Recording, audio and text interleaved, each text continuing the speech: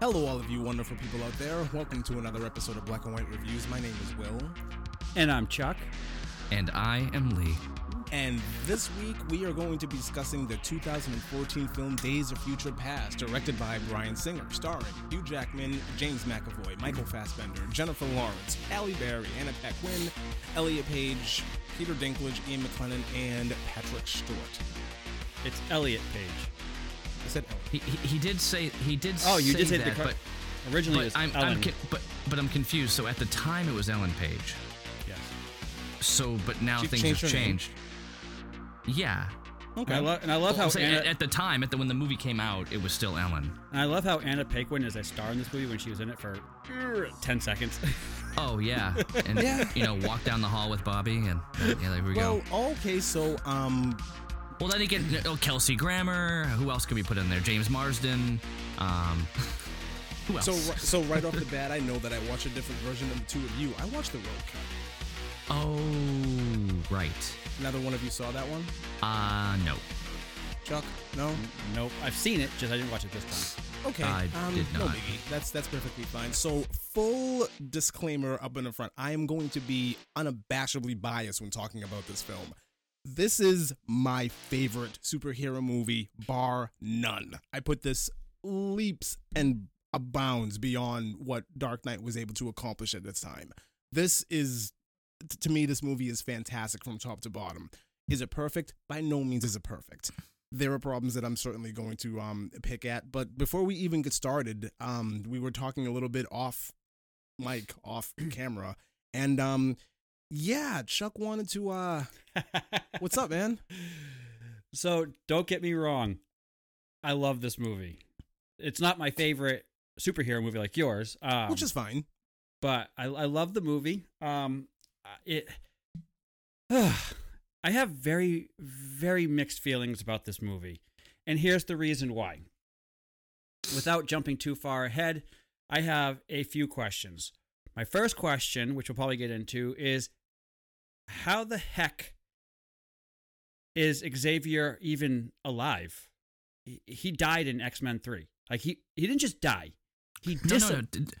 Didn't he come back in some other dude's body or something? I don't care. Like a John Doe. That's fine. That's fine. How the heck is he Patrick Stewart then still in a wheelchair? Well, because his face just morphed No. into it. No, and then at the end of X3, Magneto barely moves a chess piece, and then now all of a sudden he has full power back. I want to know that. Yeah, it comes over time. Okay, there has been no filler between the end of X3 and this. Because there's one very valid point that we still need to discuss. Okay, I know where you're going with this, and the visuals aren't going to work here. Where I'm going with this. The visuals aren't going to work here, man, because we're doing a podcast. Nobody can see that I you're understand holding pens that, in your hand. but Just you know my point. come My point out. is, I know where snicked, we're going. snicked. Why are they metal? So why are they metal? Anybody who's listened to our podcast about literally anything we've ever talked about, you've brought this up before. This comes up. As much as Batman Forever. Why? No, more. Okay, so much more. In detail, please voice your contention with the adamantium clause problem. So the adamantium clause. So at the end of the Wolverine, where he's in Japan, he gets his adamantium clause chopped off. Yes. And all he has left at that point are bone claws. Yes. Because they grow back and they're bone claws. Yes. So how does he seem to have metal claws at this point in the timeline? So at the end of the Wolverine, they're basically leading up to this somehow, but it's like, right, I don't know, like 30 years go by. So to answer that question, I did do some research on that specific question. And even Bryan Singer came in and said one of the things that they were trying to show via or based off of the comics is the adamantium was actually grafted into his bone structure, and it was it was so much part of his skeletal structure that when they grew back, they actually the adamantium grows back with the bone shortly afterwards. That's per comic. Baloney. It's in the comics. I am on board with Lee 100% on this. However, I do have an answer, You're not going to like it, but it's an answer. There's a deleted scene. No, it's Bryan Singer. He left for how many films? Mm-hmm. Right. He directed 1, he directed 2, and then he was gone. Yeah. And then he comes back for this film. Yeah. So I don't think I agree with you. There's a lot that was retconned, but I think that's the most logical answer that we have. So it's Bryan Singer return to the franchise. So here's what I will have to say. So if you go back to Star Wars and the whole like tug of war between J.J. Abrams and Rian Johnson, yes, they addressed it. They addressed everything. Everything they pooped all over, they addressed it one way or another. Mm-hmm. Hey, what about that time where she handed him a lightsaber and we thought this was a big deal? Nah, throw it off the cliff. Hey, what about the fact that he kind of had a relationship with that person? Well, they're still good friends, and he walks over there and puts his hand on her shoulder for a second. Okay, what about this whole thing? I was wrong. Like, okay, they addressed all the stupid little things that were set up by the previous directors and said, well, change of heart, here's the thing. And they still addressed it to one point. Here, they just totally go, meh, and then move on from it. That's where I have an issue. I will say the continuity throughout the entirety of the X-Men, saga, let's say the X-Men universe, is not, it's not the strongest that I've seen. No, by no means. No. By no means is it strong. Xavier goes from walking to paralyzed to dead to alive. I mean, I don't know how this happens. And what was the cost, Will? What was the cost? There has to be a cost for resurrection, right? Listen, so what was the cost? There isn't any. Any. So probably a couple million. I did say that by no means do I think that this franchise or this movie is perfect. I did say that. So here's my other two really big with this movie. Meh. Elliot Page, who plays what's her name. He plays what's her name because he was she, whatever. He was she, and now, she played right. Now she says that when he goes back, as things change, when they change, Wolverine will be the only one that remembers it. So Here's my question: when he went back and met Charles Xavier for the first time in 1973, that automatically changed the timeline. At that point in time, everything that was happening in the present should have stopped immediately. Well, there's a theory on this. And this is where they actually let me go. They actually go into this in this film, and the way that they explain this away is by saying, when you wake up, right? When you wake up, everything that you did will take hold. So they did kind of explain that entire thing away. In this franchise, that is the way the time travel works. Well, in this movie, that is the way the time travel works. It's a consciousness thing, and when you wake up, everything that you did takes hold. Oh no, this is butterfly effect to the fullest. Yes, it's the exact same thing as butterfly effect. Just instead of it just happening spontaneously, she's creating it to happen. So if that's their explanation, fine. I still, it's like, okay, you go back, you change one thing, that butterfly effect happens. They should never even been in that room in the first place, which means movie over. But you know what? It's in the movie, so they would have been in the room, because when he goes to sleep, things aren't going to take effect until he wakes up. But he never woke up until he was back in the present time in the school. Right, and that's where he wakes up. Yeah. So this is so hold on. So here's my very last with the whole thing. Mind you, X-Men was one of the outside of Batman and Superman and Spider-Man. Spider-Man, you had these individual superheroes, those three were the biggest ones throughout the past couple decades, until X-Men came out and they brought all of these superheroes together into a movie, and they've been around for a long time and they did a great job. You had X-Men 1, 2, 3, you had First Class, you had all these good movies. All this stuff happens, they write this movie, and they effectively erase every movie prior to that for this movie. For the most part, yes. Right. So effectively, you could just watch from Days of Future Past to Apocalypse and never watch the first 4 movies, and you'd be fine. No, you could watch First Class. First Class, Days of Future Past, and then the rest of them, and skip 1, 2, and 3. Yeah, then get really confused because somehow Mystique dies in Apocalypse, but then, like, that doesn't affect the future because she exists in the future. Wait, what? Okay. None of it makes sense. I mean, here's the thing. Apocalypse doesn't exist. I have watched Apocalypse, I want to say maybe 4 times. I still don't remember it. I remember that Oscar Isaac was in it. Good for him. And I'm pretty sure that's the one where Mystique dies. And I went, but how? What? Huh? No, that she can't though. This is before. Oh, wait, right, time travel. So we're just poo-pooing all over everything. So basically, Bryan Singer poo-pooed all over his own movies. Did by Bryan doing Singer this. do? No. Apocalypse? No, he didn't. Okay, that's what I thought. How did he poo-poo but I'm on it? saying Days of Future Past. Because here's the thing. Yeah, Days of Future Past made it so that Mystique was even possibly to be around.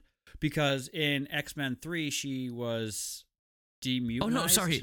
Bryan Singer did do Apocalypse. My mistake. Did he really? Oh, yes, he did. Okay.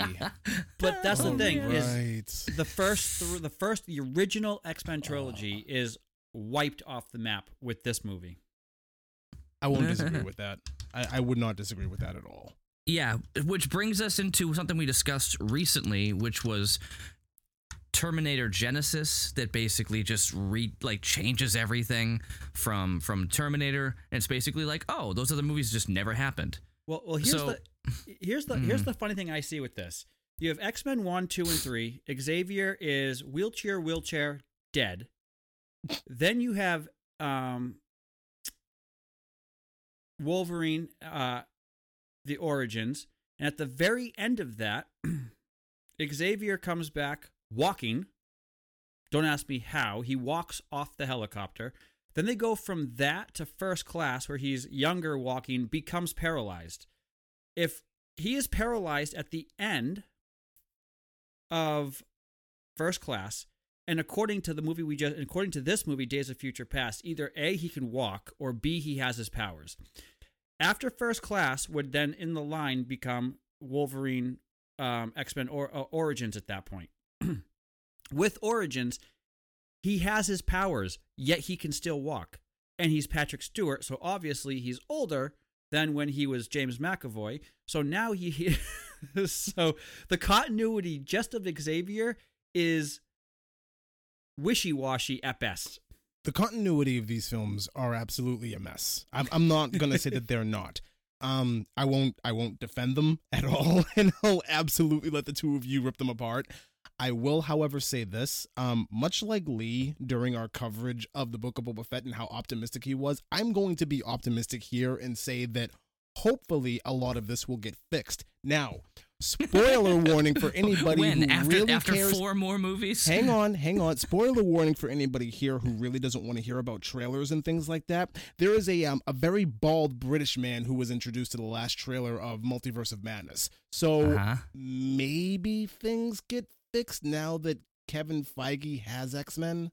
I'm gonna be hopeful there. Well, here's the thing: is X-Men starting with X-Men 1, with X-Men, and then going to X2 and X3. You have this universe that's been going on for by itself as long, if not longer, than the MCU. It's been coming around since the early 2000s. I think it was 2000 exactly, wasn't it? So 22 years now? Yeah. I think the release date for X1 was 99. Was it really? Yeah. It was like 99, 2000. So, I remember. 99, 2000. Dude, what's amazing about that? Let's just think for a second that Wolverine was younger than us when he did that movie. My God. That blows my mind. It does. Hugh Jackman was younger than we are when he started playing that role. That makes me feel like I've wasted my life. Exactly. Yes. Why am I not Wolverine? I could be singing. I could be Jean Valjean right now, but I failed.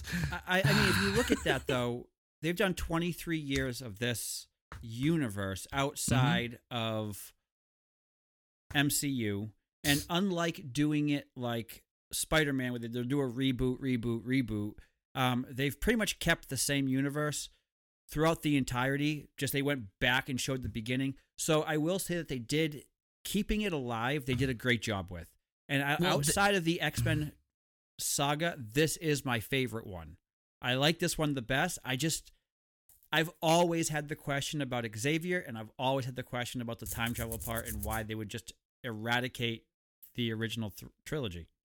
Because it gave them an opportunity to tell a different story, and it gave them an opportunity to branch out and to tell other new stories because they can negate some of the stuff that they didn't like about the originals. It also gave them a reason to retcon the original. Well, at the very least, it gave them a reason to retcon X3 because I'll be very honest, that movie is hot garbage.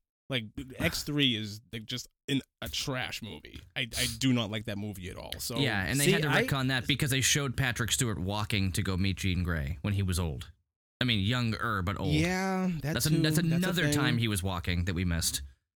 Yeah, yeah. Remember he dies in walked the beginning of X3. He's talking about when X3 first starts, and you're realizing that the movie's going to be primarily about Jean Grey.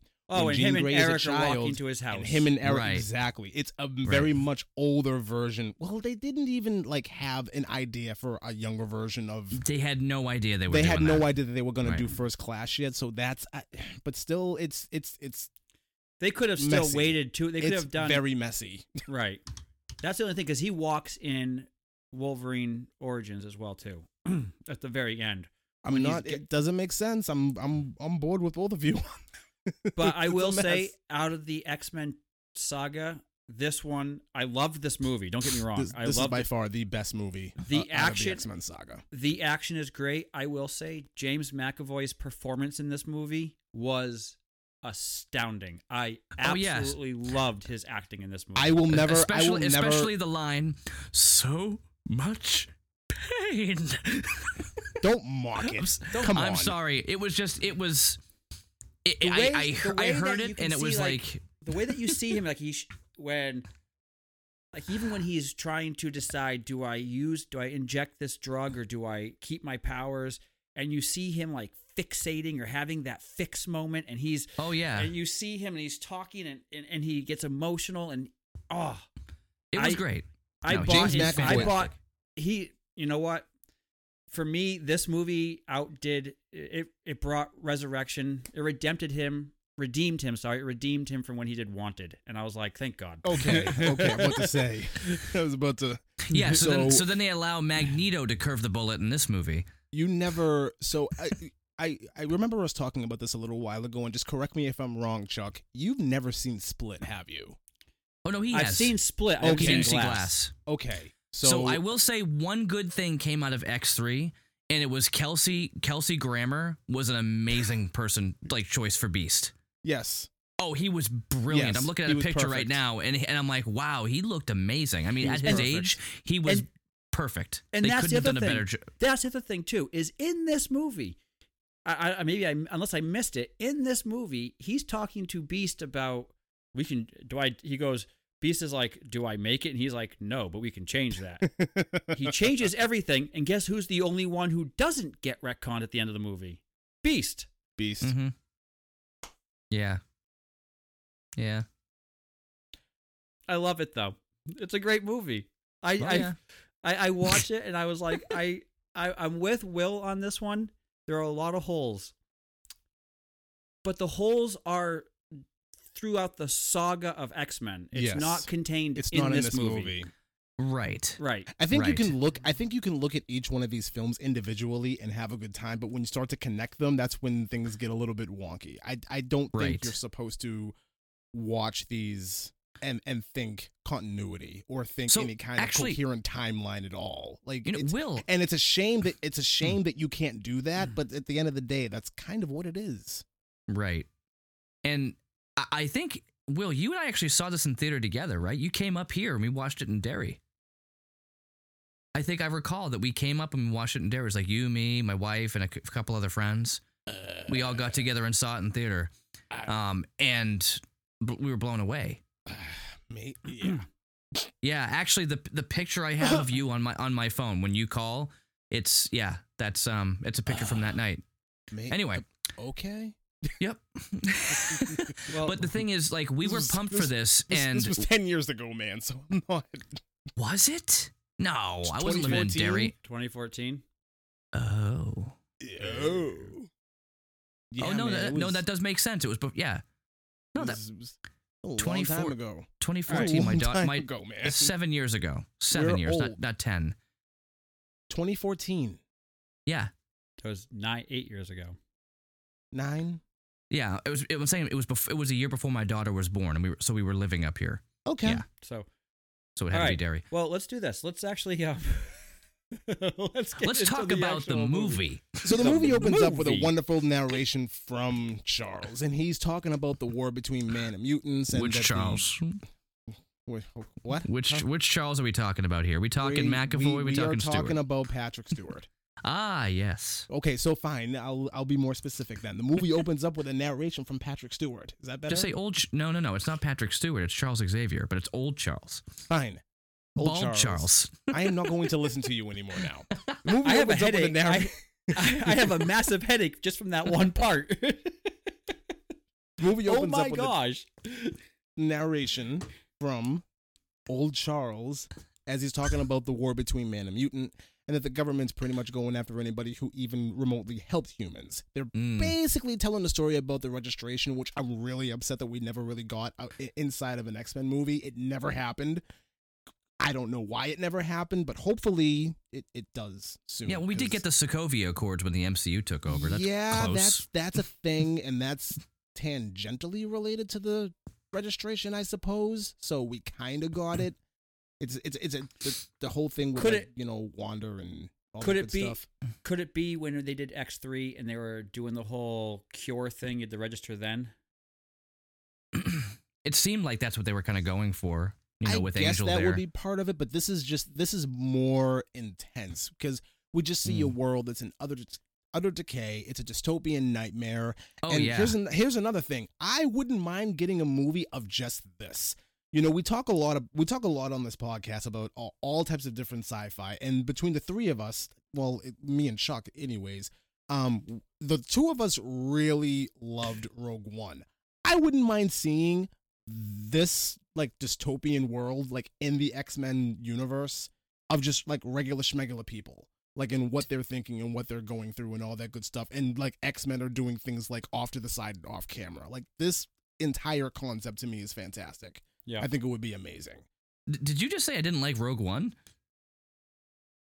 I don't think you like it as much as Chuck and I do. I love Rogue One. It's fantastic. All right, okay. But I will say, it's funny to hear anybody say, I would like to see a movie of this dystopian society, when, to me, it seems like what everybody got when they watched Terminator Salvation, because everybody said, I'd love to see the war, and then they got the war, and they're like, oh, never mind. That movie is hindered by the story. That movie is hindered by Hayden Christensen.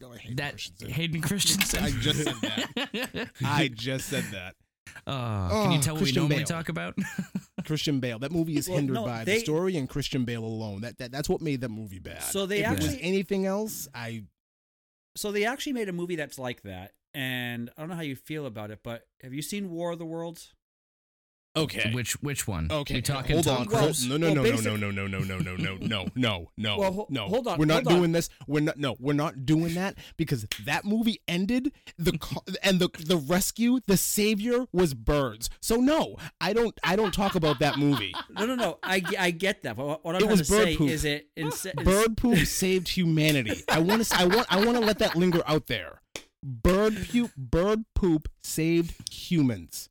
Hey, what I'm trying that is what you walk away with that movie with. The only thing I am trying to say in this is they took what normally would be a military action style movie and they did it from the eyes of a civilian, from the eyes of the layperson. And they could do that with something like this too, just do it better. So the Sentinels attack. Cue crickets. So the Sentinels attack. Yeah, right. So the Sentinels attack, and the purpose of the attack is just to show how powerful the Sentinels are, which I thought was fantastic. and they immediately establish that they're able to adapt to any kind of power or mutation.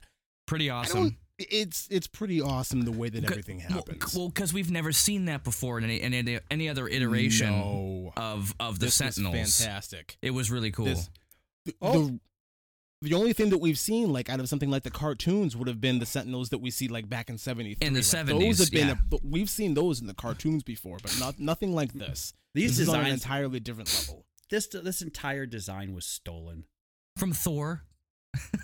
Well, Thor, first of one, but two, also another crazy older sci-fi movie is The Day the Earth Stood Still. Yeah, I was gonna almost say that the one too. exact same style Sentinel as well too. So this idea, this notion that this thing is new, no, it's been used twice prior to this movie. Right, Really? but if you think about the whole situation with the Sentinels, it fits. It So fits. I've never seen this movie that the two of you were speaking of. The Day the Earth Stood Still. I've never so seen there's this an film. original, and then there's a remake that has Jennifer Connelly and Keanu Reeves. and Mhm. Jaden Smith. What? Jaden Smith? What's he like? An infant? No, he's like 6. You 7, 8, serious? 9. Oh, jeez. Yeah. Will got. I It's will just say a that fetus. Will got him started early. Yeah. Well. Well, the thing is what made these ones new is, like Will was saying, is they can mute. They can actually take on and adapt they assimilate the adaptation of the mutants that they're fighting, which is cool. But the style, Well, thanks to Mystique, that's the whole point. right? But the style, the look, the feel of the overall design of these Sentinels has been used before. Are you talking about, like, the way that they look like feathers? Like, is The way they that what look. you're harping No, on no. right now? Like, or- just the the actual face design. Opens up just like in Thor. And Thor. Yeah. Okay. It does the exact same thing in The Day the Earth Stood Still. That's the thing though, is it's not an overly used design, so it's not used so much. It's only been used a handful of times. So if you haven't seen those movies, you're not going to go, oh my gosh, it's been used 100,000 times before. It's been only used once or twice. But what made these ones different is they could change and adapt and, like, use those feather type styles. Like, they look like Mystique, and they change Scales. into what they're doing. Yes. Yeah. And unlike Mystique, where she changes into another person, they change to the different mutant styles that they're doing, which I thought was cool. I thought I thought it was really cool. So then we're introduced to a couple of characters, Kitty Pryde and Bishop, who basically show us how time travel work, and it's by way of consciousness. And in an instant, everybody's gone and everything seemingly is fine. We then get a visual of Professor X, who's... Okay, question for the two of you. Did either one of you think that they just, like, condensed what Cerebro was to fit onto his wheelchair? Because that's what it looked like he was using. It wasn't on his wheelchair. It was on a chair inside the jet. Because when he got off of his wheelchair and was riding in, it wasn't in it. But It wasn't there. it was the Right. three things that surrounded his head. Yeah, and then yeah. Cerebral was digitized around him. It's supposed to be future from, like, very much so future from X3. Right. Okay. Yeah, this is way into the future. Because now his wheelchair is like a hover Just floats. board. Yeah. Yeah. So it's a hover chair. His wheelchair is a hover thing at the end of this movie as well. Did they say what year this was? No. And nowhere in this film do they Right. say what year it is. It's 2035, Right. the year Lee finishes his Star Wars books. Sure. Uh-huh. And to Lee's point, that is something that bothers me about this movie. I would have really loved a year, like something to ground you to, okay, this is this time period and this is this time period. Because it's very Right. 1973. That's incredibly simple to remember. So you have something to, like, kind of fix onto. But when So you're are we talking to- about are we present to day, it's assume that- like... So are we to assume that, like, X-Men took place in 2000, X2 took place in, like, 2002? Like, are we to assume that those movies came out present time when they came out? Because I always thought the X-Men... Honestly, man, I'm not even trying to do that. Well, I always thought 2023. that What? I looked it up, 2023. Okay. That is... Well... So in 2014, it's 11 years into the future. Huh. So it says here, most of it takes place in 1973, but at the same time, simultaneously takes place in the year 2023. I will say that I really enjoyed the simultaneous. Whenever you see anything time travel that's simultaneous, frequency, for one, there's two different stories going on at the same time. This is the Memento thing a bit too, but there's something else I kind of lost. That I watched recently. Movie. Yeah, no, it's fantastic. What's the video game I was playing, Spider-Man: Edge of Time. Same thing. You've got two different things happening. Yes. Did you play it yet, Will? Yes. Isn't it cool? Yeah, it's actually a fantastic game. It is amazing. But you have these things that are happening at the same time, and it's very great that you're getting two stories. Whatever, just like we watched with Boba Fett, like the flashback happening then in this, but you're having two stories that are interconnected. So when we get the scene later on where Charles is talking to Charles, that scene is amazing. Like that, you don't like it?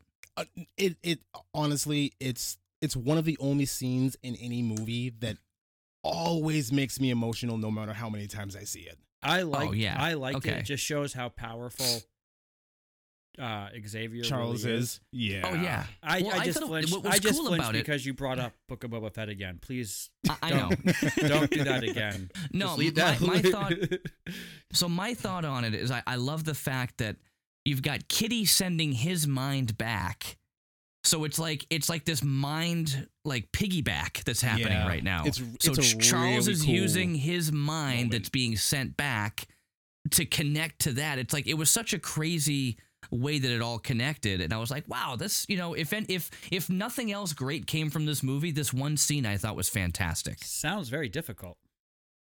No, actually it was super easy, barely an inconvenience. We're gonna get sued for this. Let's get back to the movie. Anyways, so everybody's inside of a room, and they need to come up with a plan to stop this Sentinel problem that's happening, and they want to fix the world. So the plan is that Kitty is going to send Logan back to the 70s to prevent the Sentinel program from even happening. Lots of exposition happens here, which so there are some criticisms I have about this film, and this is one of them. Well, they just got through. Let me finish. They just got through going through this visual representation of what the Sentinels are. They established what time travel was, all visually, and now they have to do this expo dump explaining everything that we just saw. Did we need that? Like, is that really necessary here? For some people, yes. Some people just don't get it. So I'm laughing because you use the word exposition, and I think, Will, you actually watched the Split pitch meeting I sent you, right? Where they actually refer. I sent that to you, Chuck. Yeah. Okay. Yeah. So there was a pitch meeting for Split, and they actually referred to the psychiatrist as Dr. Exposition because she basically explains the entire movie to you, and that was her character's name the entire time. So Dr. Exposition shows up and blah blah blah. So I don't mind exposition when it's in movies, but you're doing it literally 2 minutes after we just got a visual representation of everything that you're explaining. Like if Logan went back to the past and explained it to Xavier in the past, what was going on, and they did some exposition dump then, I probably would have been, I can see what you're saying. I probably would have appreciated it more because it would have been needed. Yes. Here, I don't think it was needed here. Right, but the original plan wasn't to send Logan back. It was to send back Xavier. But then Logan steps forward because he can actually survive it. Right. They actually go through that whole thing about how, it would tear the mind of Xavier apart if Kitty was actually to do this to him. So Logan steps forward and says, well, how about me? I can survive the trip.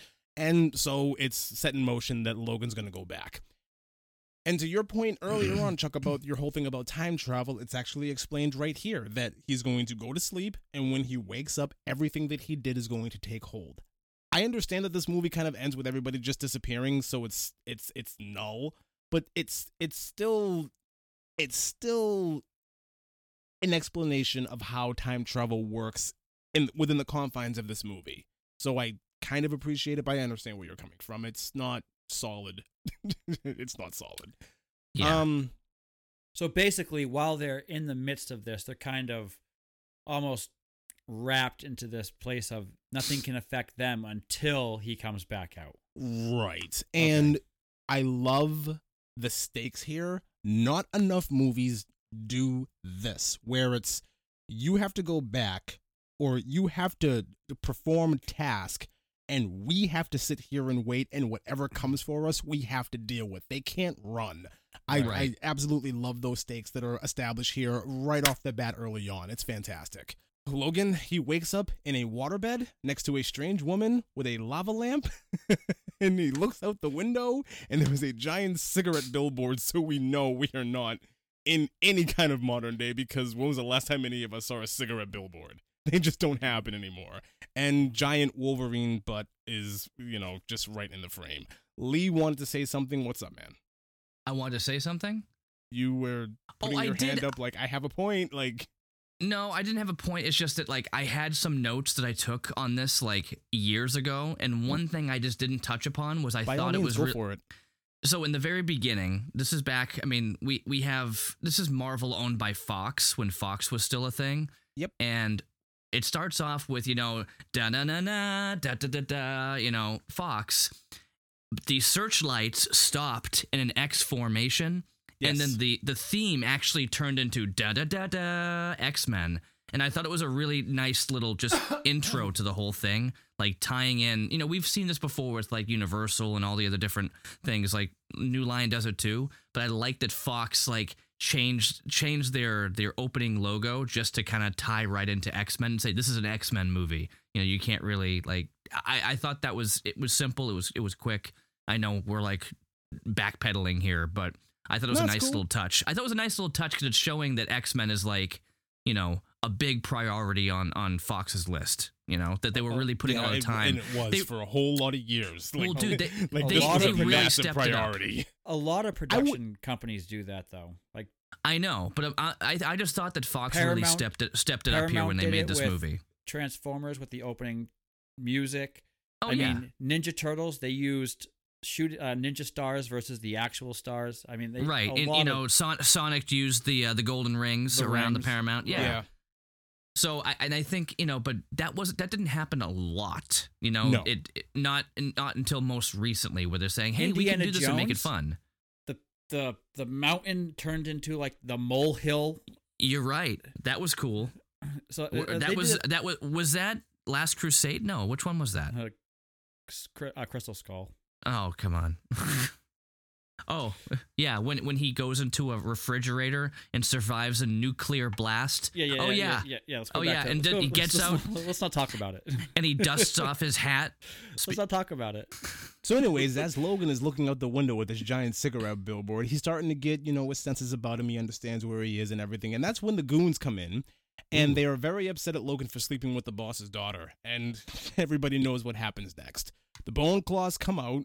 Back to the Bone Claws. Yep. The Bone Claws come out, and Logan pretty much just wrecks everybody who's in the room. The visual of bullets falling out of his body will never not be cool. It's like the most amazing effect that they could do in these movies. It's so awesome to look at. I'll never not love it. It's fantastic. I have to say, the way that they did his makeup both ways, like the older him and then the younger him, I'm like, you know what? They did a pretty good job without having to go CG for him. Because, I mean, the dude's in great shape, and when he shows up back in the 70s, you're like, all right, I can buy this being the 70s. See, I didn't see a whole bunch of changes in makeup. I just saw, like, in one scene, he was a little gray, and then the next scene, the gray was gone. That's pretty much all I saw. That's because Hugh Jackman still looks the same today. Well, then again, let's go back and rewatch the one from 2000 and be like, oh, no, he's totally, like, 32. Yeah, that like, he definitely is, like, young. When that scene where he's, like, he's all smiley on the bike, it's like, okay, he's a kid. If I look like him at his age in this movie, you can say all you want. Dude, if I look like Hugh Jackman now, like now, when I'm like 30 years younger than him, I'll be happy. Yeah, pretty much.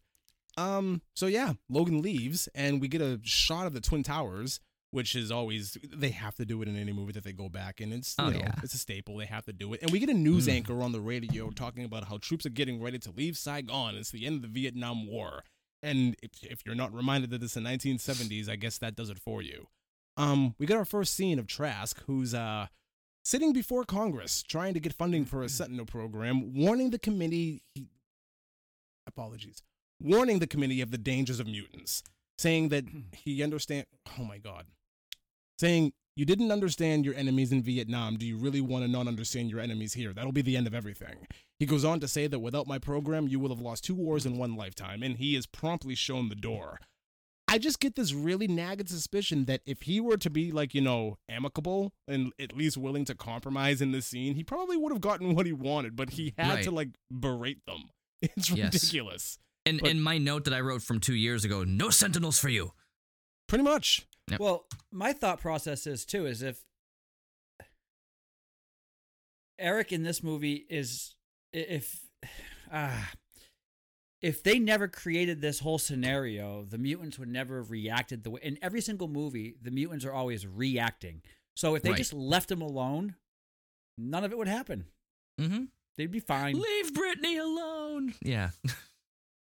But they had to make the movie, so good. Yeah, they had to make the movie. I guess so. Well, why would they do that? Because then we couldn't make the movie. Oh, wow. We then cut to a scene where we're in Vietnam and we're watching a bunch of soldiers leaving, and that's when Mystique comes in for the rescue because there's a bunch of mutant soldiers that are getting ready to take away by a security team that's hired by Trask. Okay, so Mystique gets in there and she completely wrecks house to rescue everybody, right? Here's something I have harped on this to Lee for well over 2 decades now. I'm going to do it here. You hate Alexander Summers is Havoc in this movie. Takes full control of the situation when he feels like Mystique is going too far. He is already a better leader than Scott was in the original trilogy by far. How you do an X-Men franchise and you mistreat Scott Summers, who's supposed to be the leader of the X-Men, is just absolutely beyond me. I will never forgive that. It's ridiculous. I hate it. I hate it to this day. Well, because the thing is, I like James Marsden, but they made this whole like weird love triangle thing be the entire basis of it. But they just never gave him any type of real story. I mean, they brought him in, and what was it? Zero. Was it in First Class where they tried to have him as a kid? No, it wasn't First Class. It was, Apocalypse. They brought him in. Apocalypse. Yeah, and he's like in the school and whatever. Yep. Yeah. They tried. No. It wasn't Apocalypse. I think it was. I think it was Origins. Apocalypse. Oh, okay. Origins was a kid too. They were all locked up in the cages. Yeah. Anyway, either way, they never gave him what they needed to give him. Cyclops was always awesome. In the comics, he was the leader, but here they just made him just a guy who was in the way. In the cartoon, he was the leader. He was the leader of the X-Men. He was the number 2. He was next to Xavier the entirety of the franchise. He was like, but in the movies, they just made him Jean's toy. That's because in the movies they follow Wolverine. I understand that, and I'm not saying anything negative about Hugh Jackman. But no, no, it always rubbed me the wrong way. And this scene right here, the way that Alex just stands up and takes charge, he got a big booming boisterous voice, and he puts Mystique in her place, and he tells her to stop because she's gone too far, and everybody like kind of listens to him. Like, that's what a leader is supposed to be. That should have been Scott through the entirety of the original trilogy, and it wasn't, and it bothers me, and it will never not bother me. I'm sorry. So here's my main question: how are all of the, except for Logan, how are all of the X-Men movies PG-13 when there is nudity throughout the entirety of the film? Well, she's got paint. She's paint. covered. It's paint. It's paint. Very thick. It's very thick paint in certain areas. She is. I am sorry. She does not wear clothes at all the entirety of the film, unless she is playing Raven. Yes. If she is Mystique, she is painted blue. That's it. She's painted. Outside of that, she's wearing nothing. I think it's like the body paint that turns to latex once it like gets on your skin. Yeah, it's technically, I know.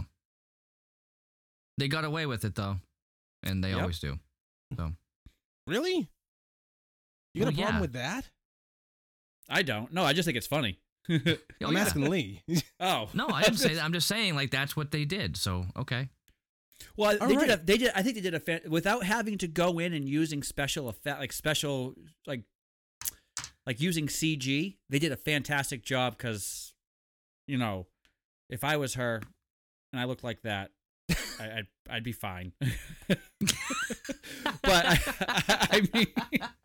I mean, she's got it. She's showing it up, but they're doing it in a way where it's not, you know, it's not overdone.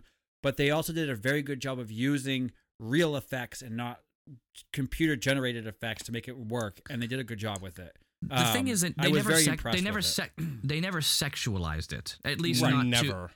And that's what made it make more sense. Because if they made that a big thing that was sexual, then obviously they could take that and say, okay, this can't be PG-13. Right.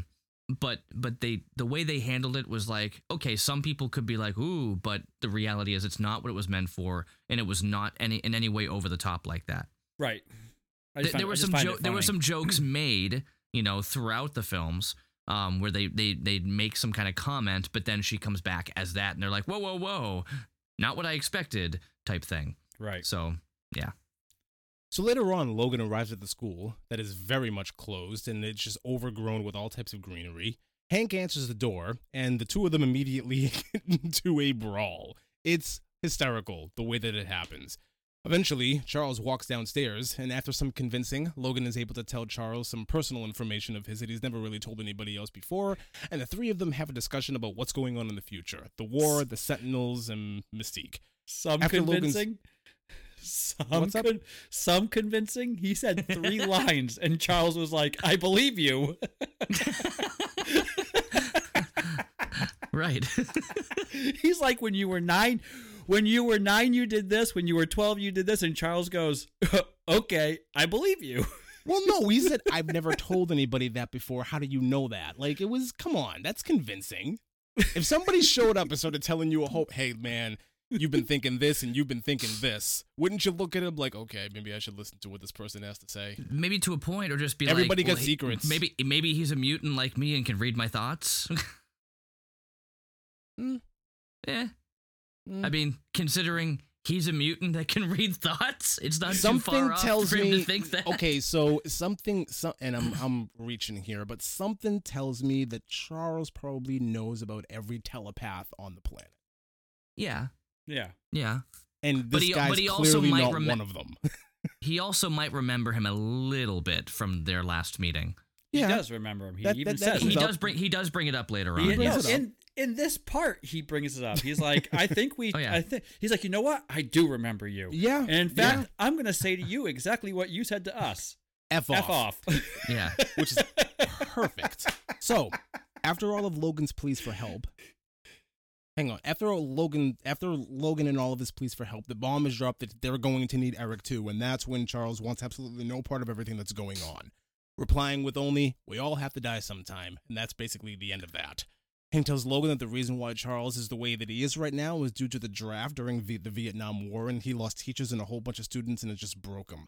Seems a little loose that that's what broke this man. Oh, a war happened and a whole bunch of people got drafted. I'm pretty sure that there's still a bunch of kids out there that probably need your help. Like, that's what breaks you? Okay. It's the late 60s, early 70s. There's lots of stuff going on. I mean, as he brings up, he's like, you had some really bad acid. So, God knows what else happened to him. Sure. So, after some reflection and some heartstring pulling music, Charles agrees to help. But he's not going to help for I'm going to say it, and I apologize. I'm going to say it. I love that his British comes out when he has to curse. Not for any of your future shite, but for her. It's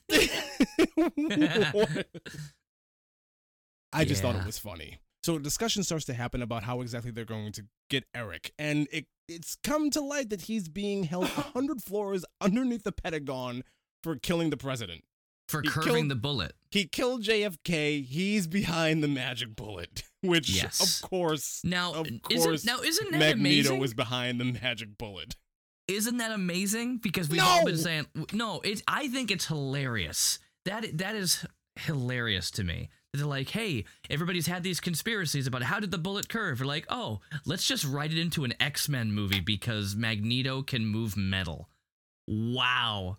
What a way to, like, slap the conspiracy theorists in the face. Mel Gibson is probably rolling around right now going, he's flying, you know, it's possible, freaking out about, but it's just, oh, come on. I think it's amazing. I don't think it's bad. I like when, I really enjoyed, as we've talked before, when there is actual historical relevance in a movie, or even just like current events relevance. So if you watch a movie and say like President Richardson, blah blah blah blah blah, and they show some random president, yeah, and you're like, okay, and then you watch another movie where you see like Barack Obama on there, and you go, oh my god, like it's the president. It's the president. This is real. This makes sense. Like it's not like that movie. What was it? White House Down or something like that when Morgan Freeman was president. It's like, right. Or I was thinking like that, or like Iron Air Man Force 3. Yeah, like President so and so, Independence Day. Like, I don't like it when they do that. I mean, if they have to make a movie where the president has a part, then yeah, that makes some sense. Bill Paxton was president. No. Bill Pullman, not Bill Paxton. Pullman? Yeah, Bill Pullman. Oh, Independence Day? Whatever his name is. Bill Paxton was in, you know, Titanic and Twister and all that. Yeah, but that's the difference, though. When you're looking at movies where something, the president is actually part of the story. Yeah, that's different. Then you have to like they couldn't actually hire. I'm pretty sure Barack Obama would be in a movie now. Just saying. Not while he was president, though. No, but now. He was in a movie when he was president. What was that? Well, no, there was a movie. There was a movie about was he in it, or just he was just shown in it? He was in it. There was a movie that came out years ago about he wasn't mentally incompetent. He was just a very slow Middle Eastern man who his wife got really mad at him one day, like, you have to let the president know that we're not terrorists. And he takes this seriously, so he goes on this journey to the White House to tell the president that he's not a terrorist. And when he gets to the White House, there is Barack Obama, and he's in this movie. I forget the name of this movie. Oh, my God. I thought you were saying that Barack Obama was the mentally incompetent guy. No. He had to go somewhere like, wait, what? No, no. Because usually when it's like in I did White say House a mentally Down, incompetent, slow-moving Middle Eastern guy. I did not say. I know. White House Down, when he was like a co-star with the guy, you're not going to use, No. Morgan Freeman, Jamie Foxx, right. Jamie Foxx as president, and the other one, what was that? Because there was White House Down, and then there was Olympus Has Fallen, or something like that. Yeah. Olympus Has Fallen was Gerard Butler and Morgan Freeman, but White House Down was Channing Tatum and Jamie Foxx as president. I'm sorry. Aren't those basically the same movie? Basically, they were the same movie. Yeah. No, because Olympus Has Fallen was the good one. White House. Oh. That's the one I didn't watch. Whatever, I watched man. the other ones, so I was like, I'm not watching this. White House Down was Channing Tatum with Jamie Foxx as president, and he walks around in his Air Jordans, and he. Isn't there a new one out now that's like Moonfallen or something like that? Well, no, they did London Has Fallen. They did Angel Has Fallen, and that was all with Gerard Butler and Morgan Freeman. Okay, sure. Oh my. Anyways, during the discussion about how they're going to get, Eric out of prison or Eric out of the Pentagon, Logan knows a guy who can get in and out of there with absolutely no problem. He just doesn't know how they're going to find him. Cerebro is absolutely out of the question. Too bad they don't have internet is actually a line in this movie, and I thought it was hilarious. And then Hank says, we have a phone book, and that's basically the end of that scene. Isn't it funny that we never, ever, ever were introduced to Quicksilver before this moment? So when they say, I know a guy... Like, that was not an inside, joke or anything for anybody, unless you read the comics. Yeah, it was strange the way they did that. But obviously, Evan Peters did a fantastic job in this role. I don't care what anybody says. Stop. We are not talking about, he is not Ralph. I don't care what anybody says. My husband, Ralph. Yeah, your husband, Ralph. Sure.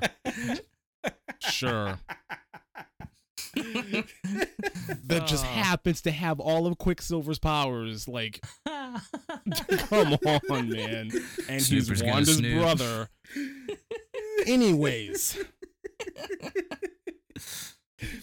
I love it because they actually do a really good job at showing, like, when you see other movies and them showing them how fast somebody is. This one they do a really good job with, and I was very impressed with how they did it. They also did it similarly, but nowhere near as hilarious as this. When they did the Flash and the Justice League movie, you know, where he kind of goes through his thing and he runs through the whatever, breaks the glass. Like that was a really cool scene. But this was meant to be comedic because it's Evan Peters playing Quicksilver. We'll get to it. I didn't see. That's probably where I read way too much into this movie. I didn't get a whole lot of comedic effect from that scene that you're talking about. We'll get to it later when we talk about it, though. You're talking about this movie? Yeah, you didn't think it was comedic with the song? If I could put time in. No, I thought it was sad.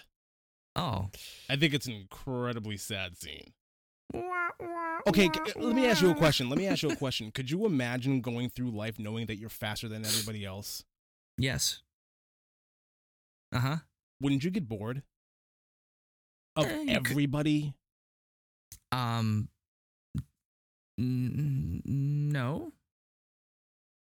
I mean, maybe. Oh my God, what are you, Eric Stoltz? This movie's a tragedy. I'm just saying, like, it's a tragedy. It's just like, come on. Like, they're playing time in a bottle here. I don't understand how you see that as funny. Like, it's a sad song to go along with this scene of this kid who's, like, moving faster than everybody else around him. And it's just, okay. And he's having a blast. He's having a blast, but then, like, the exclamation point on that scene is that Wolverine is the only buddy there who actually told him that he did a good job. And he just looks so depleted that he didn't get that from anybody else. I don't know. That's just me. I didn't get overly comedic from that scene, man. I didn't. Whatever. Now, his scene in Apocalypse was funny because he was actually doing funny things. This, he just poked some people in the face. And that was funny. He made people smack each other, poke their face, eat the soup. Like, come on. It was funny. So we're jumping way far ahead here. So Trask, or should I say Mystique, shows up at Trask's office because she wants to know what he wanted with the mutants that she rescued from Vietnam. And she basically discovers the Sentinel programs and photos of a whole bunch of dead mutants, including some people that we met in First Class. Basically everybody that was in First Class. It's not good. Things aren't looking great. Charles, Hank, and Logan arrive at the Maximoff residence. Oh my God. Why are they American with a drunk mom? Again, old note, but I'm looking at it going, yeah, that's a real valid point. Like, I don't understand. Like, this is where the multiverse comes in. No, it doesn't. Not yet. They had no idea for the multiverse back then. This was Fox. This was no. I know, but when this movie came out, we didn't know really the Quicksilver and Ultron and all that stuff. That wasn't out yet, right? Nope. Yeah, so that's why it's like this is where we say, okay, well, the multiverse will explain this because we've got the Fox Marvel, it's Marvel owned by Fox. It's like the Beatles produced by Nickelback. I know we talk about this all the time, but this is before. But you have to remember that this is before Disney acquired Fox. Right. Disney acquired Fox. They acquired Marvel. They acquired Star Wars. Disney owns everything. When Mickey finally got the gauntlet and snapped his fingers, and there we go. So anyway, the point is now they're connecting all these things. So I think that's what they're really pushing on here. The fact that everything's different, they're saying, okay, and they tried to kind of break that barrier down in WandaVision by showing Evan Peters to say, hey, somehow like she kind of knows something, but it's clearly obvious that that's not her brother. Well, okay, this is where we're getting into it. And I have a weird feeling just based on what we know of Multiverse of Madness, that's going to come into play. It has to, one way or another, because we're talking bald guys. It better, and this and that. I mean, it has to. It has to, because WandaVision was a phenomenal show until the ending. Yeah. Even the ending, I guess, wasn't horrible, but it was just it like, wasn't oh, well. horrible.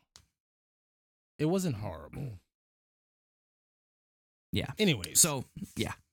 So, they arrive at the Maximoff residence, and this little girl is supposed to be Wanda. I mean, she got the crown and the wand going on and everything. I'm just like, this little girl is Wanda. So that's really cute that they added that in there.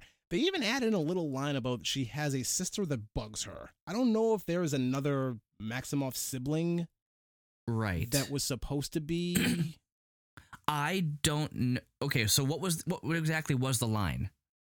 Her mother tells her, go upstairs and hang out with your sister or something like that. And she goes, okay, but my sister bugs me. Okay, so then I don't know what that means. I just bug. Bugs me. Bugs me. I don't know. Bugs. Wait, wasn't there a thing about bugs with Agatha? Didn't she have bugs? Didn't she have bugs in the house? Her lair? Like down in her, like, I don't know, maybe. No, wasn't there something about bugs when they were sitting in the living room? I don't know. Whatever. I'm lost. I don't know where you're going with that one, man. Reaching. I don't think he is. I think it just slipped his mind, and I'm trying to like. Yeah, I just think that they weren't even thinking about. They weren't considering Wanda. They weren't. I'm just. I don't know. So I don't know that much about like X-Men comic stuff. I'm just wondering if is there a third sibling? Like, well, here's the question: is how old was Wanda? And I forget. I don't remember seeing her in this. But how old was she in this movie? She was just. You barely saw her. Young. Yeah, 5. Younger than him. Aren't they much twins? They're twins. That's my question. I thought they were twins. That's another thing. That's another multiversal thing where it's like, well, in this universe, they're not twins. Okay. No. Maybe because he's so fast, he ages faster. That doesn't. Well. That makes zero sense. I know. Typically, if they're fast, they have a quicker metabolism. They stay younger longer. You would think so. So yeah. Listen, there's a lot of problems with this. I'm not saying that we already established that these movies are not perfect, but I'm hopeful that a lot of this will be fixed. Well, a lot of this was once Marvel starts doing X-Men movies. A lot of this was before MCU got big. Yeah. So, well, this was all before. Again, I'm gonna say it again. This was all before that. Fox was acquired by Disney, so there really was no. It wasn't its own collaboration. Universe. It was its own universe. It wasn't attached to anything Marvel. Okay, so just so you know, Polaris, Lorna Dane, is the daughter of Magneto and younger half-sister of Scarlet Witch and Quicksilver. Huh. Wait, that makes more sense. That makes zero sense because Magneto is their father. Is their father? Yes, Magneto is. But she said Magneto is Wanda and Quicksilver's father. Half sister, exactly. In MCU, so it does make sense. Yes, even in this, even in Yeah, it does not match. It does not match up. How in this is he still the father? What? Right. How is he the father in this universe? Please, somebody who knows more about comics, reach out to us and let us know what's going on. In Apocalypse, it's pretty much established that Quicksilver knows that Magneto is his father. Don't ask me how. Not in Apocalypse. Yes, Apocalypse. You're right. It wasn't there where he actually says it. It becomes a thing. It becomes a thing. I don't know if they talk about it, but it becomes a thing. And even here, like when later on, when Quicksilver rescues him out of the Pentagon, there's even my mom used to know a guy who could control metal. Like you get that whole line. So those seeds are already planted. Right. That's what it was planted there, and you're right. In Apocalypse, it comes back up again, and that's the whole deal. Yeah. Okay, I must have missed that, but I'll let that. I know that. Again, that's the movie I forgot after watching it multiple times, because, come on. So we go down into the basement where Quicksilver is down there, and he's playing ping pong with himself, and then he jumps over to an arcade cabinet where he plays a game of pong with himself. I don't think that this arcade cabinet can actually operate that fast, but whatever. And we get the whole breakdown of everything that he gets to break into the Pentagon and blah blah blah blah blah. they basically at that point they kind of get right into it. They get right into it. So later on at the Pentagon, I love this. Hank has a device that can pretty much change the frequency on the monitors that the security team is watching, and they're not looking at footage or cam footage of the Pentagon anymore. They're watching Sanford and Son. I thought that was hilarious. Peter makes his way down into the lower levels where they're holding Eric. The security guards are all in a flurry except for one guy who's just really into watching Sanford and Son, and he actually laughs. I thought that was hilarious. Peter vibrates the glass to the point where it shatters. Hank uses his device one more time to set off all the fire alarms, and Peter and Eric make their escape. While on the elevator, Peter makes his remarks that his mom wants to know a guy that can control metal. So again, we're going back to that whole thing, and the seeds were planted for him being their father there. Well, I like his character here, where he's like, so, locked up in the Pentagon. What'd you do, man? Hey, what'd you do? What'd you do, man? What'd you do? Like, he's so annoying. And it's just because he's fast, he's quick, he's going. And I like how they introduced his character this way, because it fits somebody who's a speedster like that. So I thought it was funny. As soon as the elevator doors open and Eric and Charles lock eyes, Charles punches him right in the face. It was brilliant. It was awesome, because before that, Charles was like, I am not a man of violence. I don't want any violence. And as soon as he sees Eric, he punches him right in the face. It's awesome. It's so cool. And then the crew is now surrounded by a whole bunch of cops who have their guns drawn on everybody. And right before Charles really can't do anything. So Eric is about to do something. We just don't know what. We just see a whole bunch of pots and pans fly up in the air because they were in a kitchen for some reason. Yep. And that's when we get the whole time in a bottle scene. And Peter moves through the room. Seemingly, time is standing still, causing a whole bunch of destruction, poking people in the face and making them punch themselves, tossing plates all over the place, and moving bullets out of the air. Well, can we just touch upon the thing where Wolverine is trying to talk, and then he takes people out with a frying pan and turns and goes, "Oh, I'm sorry, were you finished?"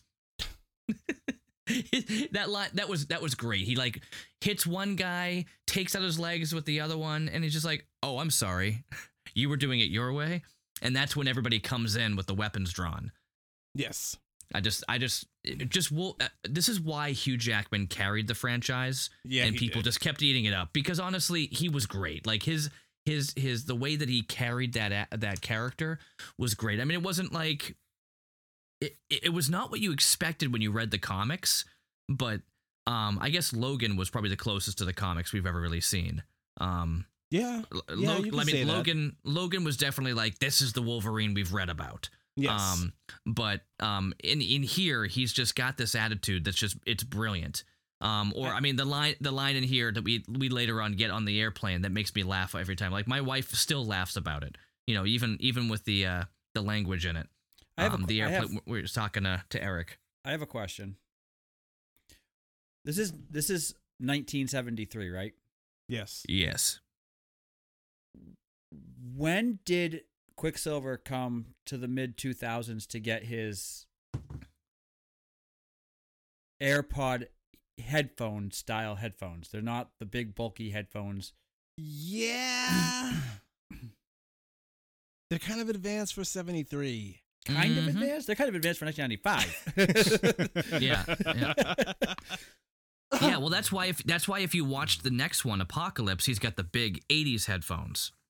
Yeah. Actually, I think they were wireless ones too, right? They were like radio. I'm not gonna disagree with this. Those headphones. Yeah. His whole outfit was kind of futuristic. Very Back to the Future too. Silver hair. The jacket, the whole getup that he got going on right now is very futuristic. I mean, the hair's fine. Quicksilver, you can kind of give him the silver dyed hair. I'm cool with that. I think the funniest part we kind of skipped over is the roll of duct tape that he uses to tape the guard to the side of the elevator. Like, the guy's just stuck against the wall and completely plastered the wall. Yeah, that's a lot of duct tape. So when time speeds up again, we see all the cops in spectacular fashion all get knocked out at the same time. It's phenomenal. Things are flying all over the place, and the crew are able to make their leave. Now we get to the plane scene. So Hank Charles, Eric, Logan. They're all on the plane, and they're all heading somewhere. We skip over the retelling of the story of the future and all the blah, blah, blah, which I absolutely love. They do not need to tell the story for a third time in this movie. We just skip over all that, and when we come back, Eric immediately knows. And he's very upset. He's very upset that Charles sacrificed his powers. He's very upset that Charles is able to walk. He's very upset that he just left everybody to die. Charles, at the same time, is upset with Eric because he feels abandoned. And Eric turns this abandoned conversation crybaby thing around on Charles real quickly by just naming Angel, Banshee, Azazel, and Emma. They all died under your watch. You weren't there. You were supposed to protect them. We were supposed to protect them, and you and Hank chose to hide away and pretend to be something that you're not. I love this scene. He's like tearing down the plane while he's saying it. The whole plane is falling apart. Like the plane is being crushed in the air, and just Hank is up in the cockpit, like just pleading, like, "Can you please stop? Because we're going down. Like the plane's going down. Can we please? It's fantastic. I love the way this entire thing was acted out on both James McAvoy and Michael Fassbender in this scene. Phenomenal. Just the way that everything played out. And Eric is right. You really can't say that he's wrong here. So I love Logan's line at the end of this too, because he's just sitting there watching this whole thing happen, and then he's like, "You gonna pick up that mess? Like, are you done? You gonna pick that up?" Yeah, it's fantastic. That's the line again that brings us right back to like just the character of Wolverine. He's just like, "You gonna pick all that stuff up?" You know, it's just he doesn't care. He gives zero poops. Well, for the first time in this too is he can't be controlled by Magneto.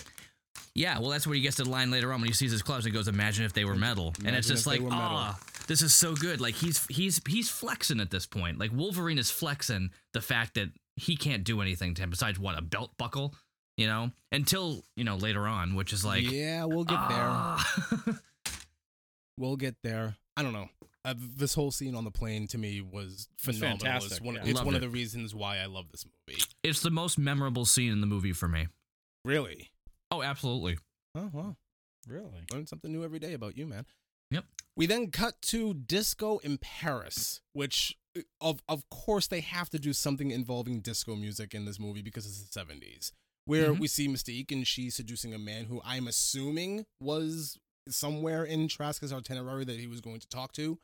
Back on the plane, Eric and Charles, they make up. We found out that JFK was a mutant and that Eric was trying to save him, which I think is awesome that JFK was a mutant. Again, amazing. He was one of us, and it just like Eric just like loses it. Oh my god, it was awesome. The two still have differences fundamentally, but they're gonna come together for this. And then they start talking about Mystique. And they start talking about how the war is not going to happen, not if we get to her first, and not if we change history tomorrow. Now, I thought this when I first saw the movie, and it blows my mind every time after that I watch this movie that Charles is not able to pick up on what Eric is talking about. He clearly wants to kill her in this scene. There's no other way that you can look at this. And it's just because it's Eric. It's because it's Magneto. Like, if this line was coming from anybody else, I'd be like, yeah, well, I can kind of see, Charles, kind of passing that dialogue by. But this is Eric. And right. You should know at this point, like, he's not, his intentions are not in line with yours, sir. Like, he tried the good guy once until he lost his family. Right. Yeah. Yeah. Yeah. Now, there's one other thing. I guess I'm all over the place again. I've got two different notes from 2 years apart, and one thing that I forgot, and I think I saw it probably because I was doing it with subtitles. But did you catch the line when they're going through the Pentagon or whatever, they're walking through and they're like, "Oh, luckily for you, you'll have plenty of bathrooms to choose from because the building was built during segregation." The tour guide was just like, if you listen, I think it's funny when you watch something, again and again, and then you pick up on some of the stupid, just like, background stuff that's happening. Mm-hmm. Some of those are just like, wait, what? Like, somebody actually sat there and just wrote that into the script here and said, "Here, you say this." But I just thought that was interesting. He's like, "There's plenty of bathrooms to choose from because this was made during segregation." I'm like, aha. anyway, there's a lot of little things like that make this movie better than some of the other ones, because a lot of the other stuff was very just like, here you go, here's everything. But some of the little tidbits and details that they threw into it are good. It's better than some of the others. You know, right. Bryan Singer came back with a vengeance. Yes, he did. You know, he totally did, because yes, he did. I like, after seeing like what Spider-Man did with Sam Raimi and some of the other stuff that was coming out, I'm kind of like, X-Men's like, you know, corny and goofy. And then this movie came out and I was like, whoa, okay, Fox stepped it up here big time. See, that's where I will disagree with you. I never thought that X-Men was goofy. I never got that feeling from X-Men at all. I thought that they were... Rewatch number one. Rewatch the first one and tell me. It's still not goofy. It's not goofy at all. It's not goofy at all. You know what? Are they consistent with one another? No. But that's because Bryan Singer left. But all three of them are still really solid movies. I don't think that they're goofy at all. Yeah. Okay. I mean, just, what's goofy? I don't know. It's just, it had a goofiness to it. Maybe I'll rewatch it again. I think it was the... It was the way it was shot. If it was shot so much different than the first two. I'm saying it was X3, X2, you know, is more like X1 than X3 is to X2. But then when you get to, you know, First Class, it just changes the entire feel of the show. You know what made this movie better? Less Halle Berry. She was great as Storm. What's wrong with Halle Berry as Storm? Do you remember the whole issue before? So in the other movies where they gave her these lines that were like out of place, but just to make it look good because she demanded like a better contract every time because she was so big. It was a big deal. If you rewatched like X2 and X3, she comes in and she says like these lines that are very, very serious and don't fit with the rest of it. And you're like, oh, I see. Because they were realized that she was being underutilized, so she made this thing written to the contract where she has to say these like, you know, really like, we need to stand together and blah blah blah, and everyone's like, oh, okay, and then moving on back to the line. That's what they did with that. But I think that the thing was, the first movie, I go back to something very simple: Ray Park, awesome as Darth Maul, but Toad, come on, dude's got a big long tongue, he's hanging as he's getting flown around like a kite. It was goofy. It was goofy, corny, early superhero movie. I mean, it wasn't Fantastic Four bad, but, you know, it wasn't too far off. I thoroughly disagree with you. I'm not talking about the 90s Fantastic Four. No. I thoroughly disagree. I know what you're talking about. I thoroughly disagree with you. This was... Okay. X-Men 1 was way better than Fantastic Four. Not close to, like leaps and bounds beyond Fantastic Four. Mm-hmm. Fantastic Four is at the bottom of the barrel for all three of them. A lot of superhero movies, even when you're going by like the standards of like late 90s, early 2000s. It's yeah, all three Fantastic Four movies are garbage compared to this movie.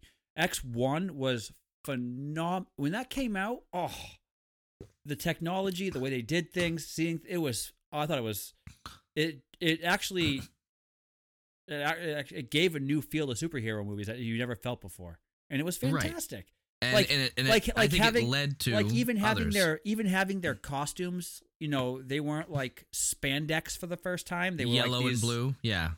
Yellow and so black. I will say, and I'm gonna be the one to bring it up this time. Lee's not gonna be the one to bring it up. When X-Men like came out, you got to remember we're coming off the heels of Batman and Robin and Batman Forever. Like that's that's a big reason why that movie was so successful, because it was a superhero movie that was being taken seriously. It wasn't like this marketing campaign to sell toys. There were no nipples. I get it. Even with Mystique.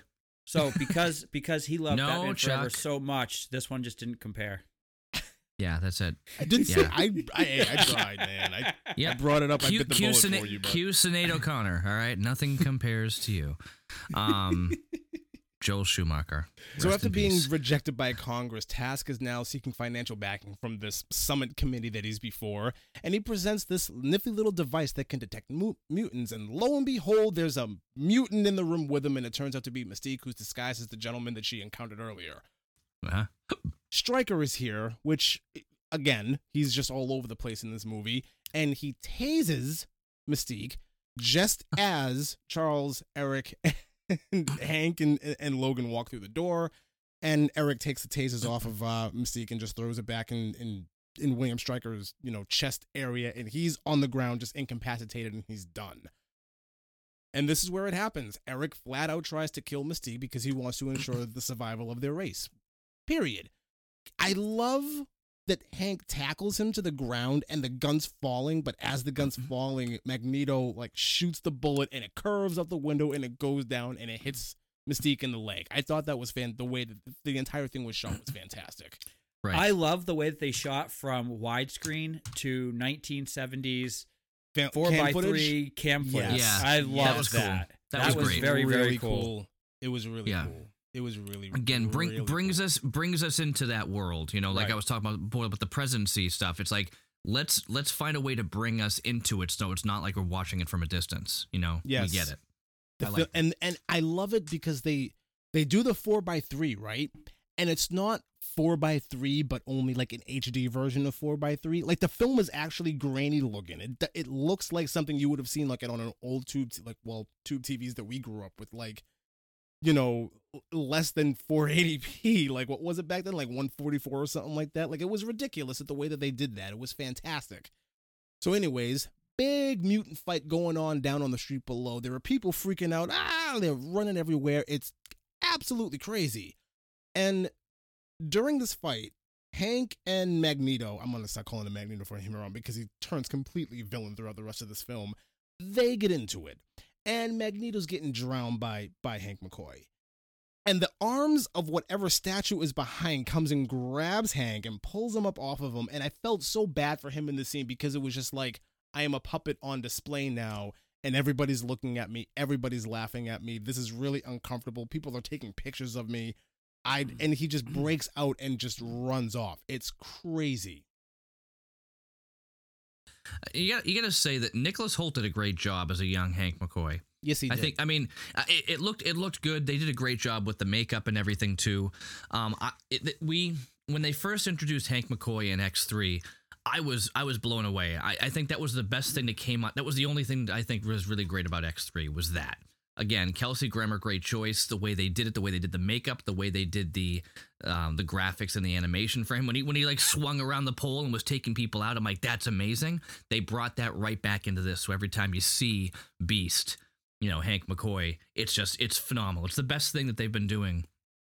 I think that's been consistent. Since it was brought in. Everything else kind of changed a bit. We get Rebecca Maine Stamos, and then it moves over to Jennifer Lawrence.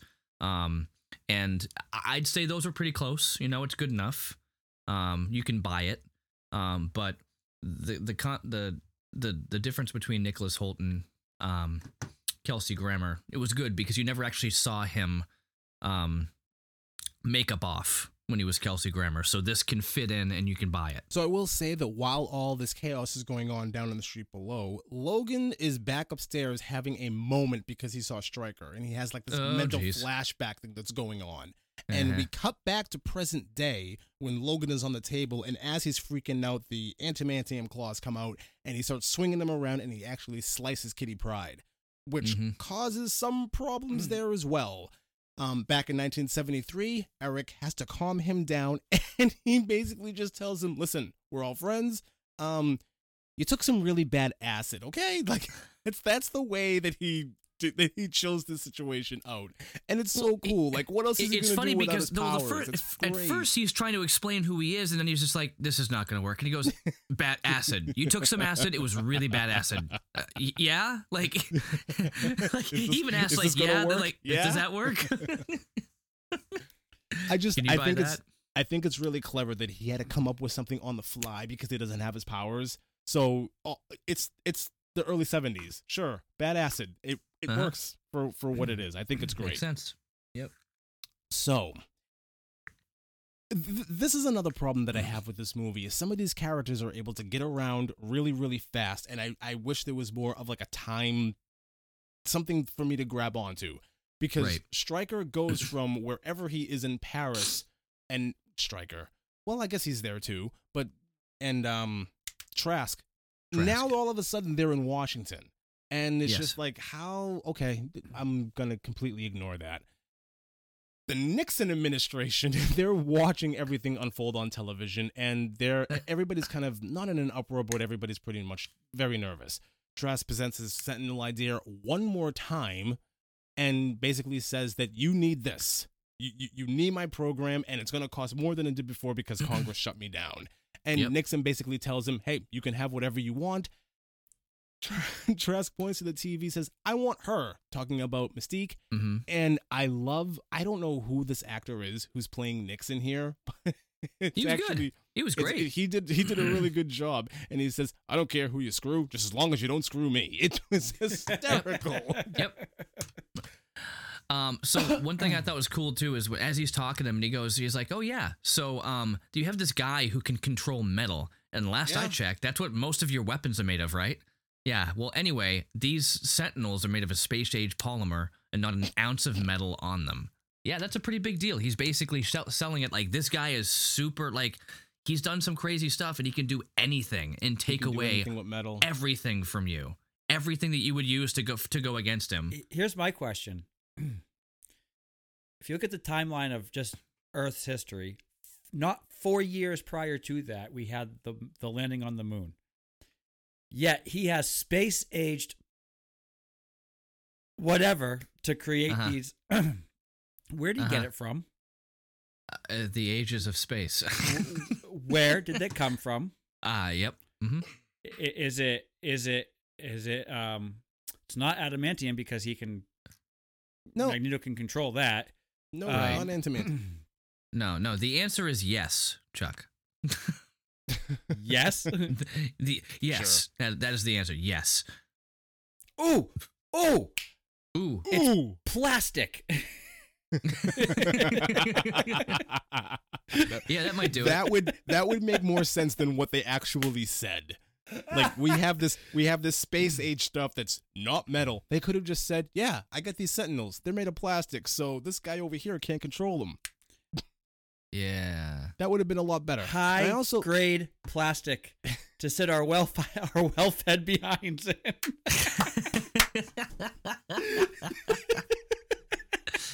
If they had him come in and do that part, that would have been fantastic. That is the greatest. Just like what Richard Pryor comes out of the grave. Yeah, right. Richard Pryor they could have rises from the dead. They could have done something to have it look like him. No, they didn't have deep fake back then. It was. I'm sorry. I still go back to that. So for everybody who doesn't, well, nobody knows, but we text each other quite often. And you were watching Superman 3 not too long ago, yes. And that's the first thing that came to my mind was Richard Pryor. That was. I forgot how it's such a great movie. His scene as the general, like presenting Superman with the kryptonite, is fantastic. It's ridiculous. The funniest thing in the world. Oh man, it's so ridiculous. Because God has given us one of the greatest gifts in the world: chemicals. Now, you people, you like to go sit in church on Sunday, don't you? Yeah. You like to sit and watch the Super Bowl. Yeah. Sit on what?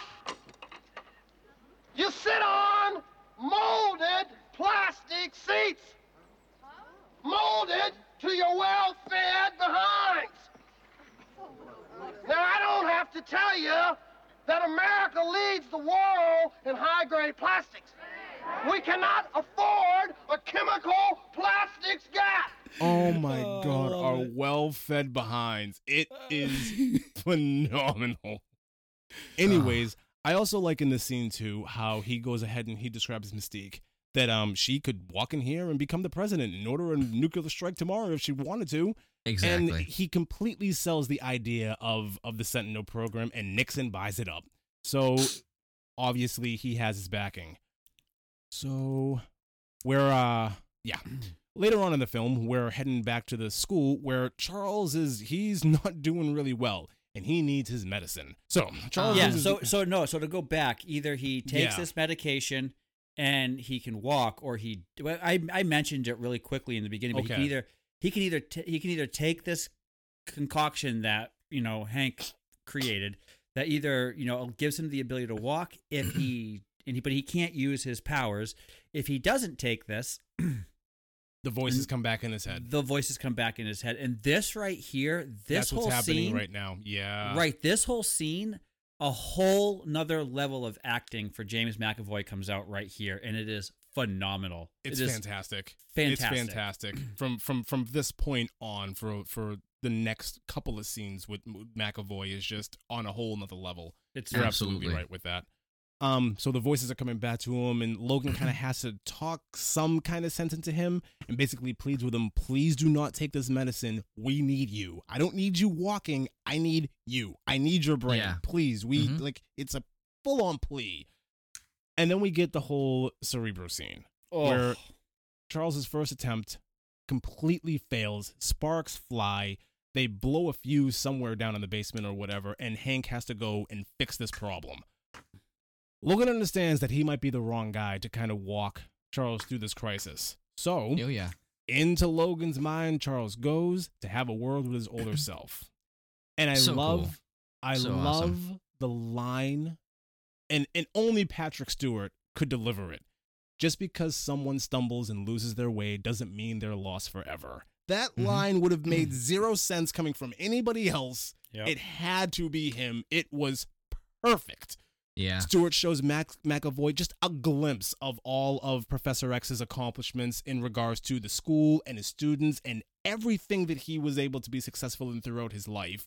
And it's exactly everything that young Charles needed to see in order to kind of snap him out of whatever mental trauma that he was going through. Everything about this was phenomenal. I'm not going to go through the whole thing because I won't do it justice, but it is fantastic. It's just another reason why this movie, if not for anything else, but for this scene alone, stands above a lot of what we see in superhero movies, bar none. This from beginning to end.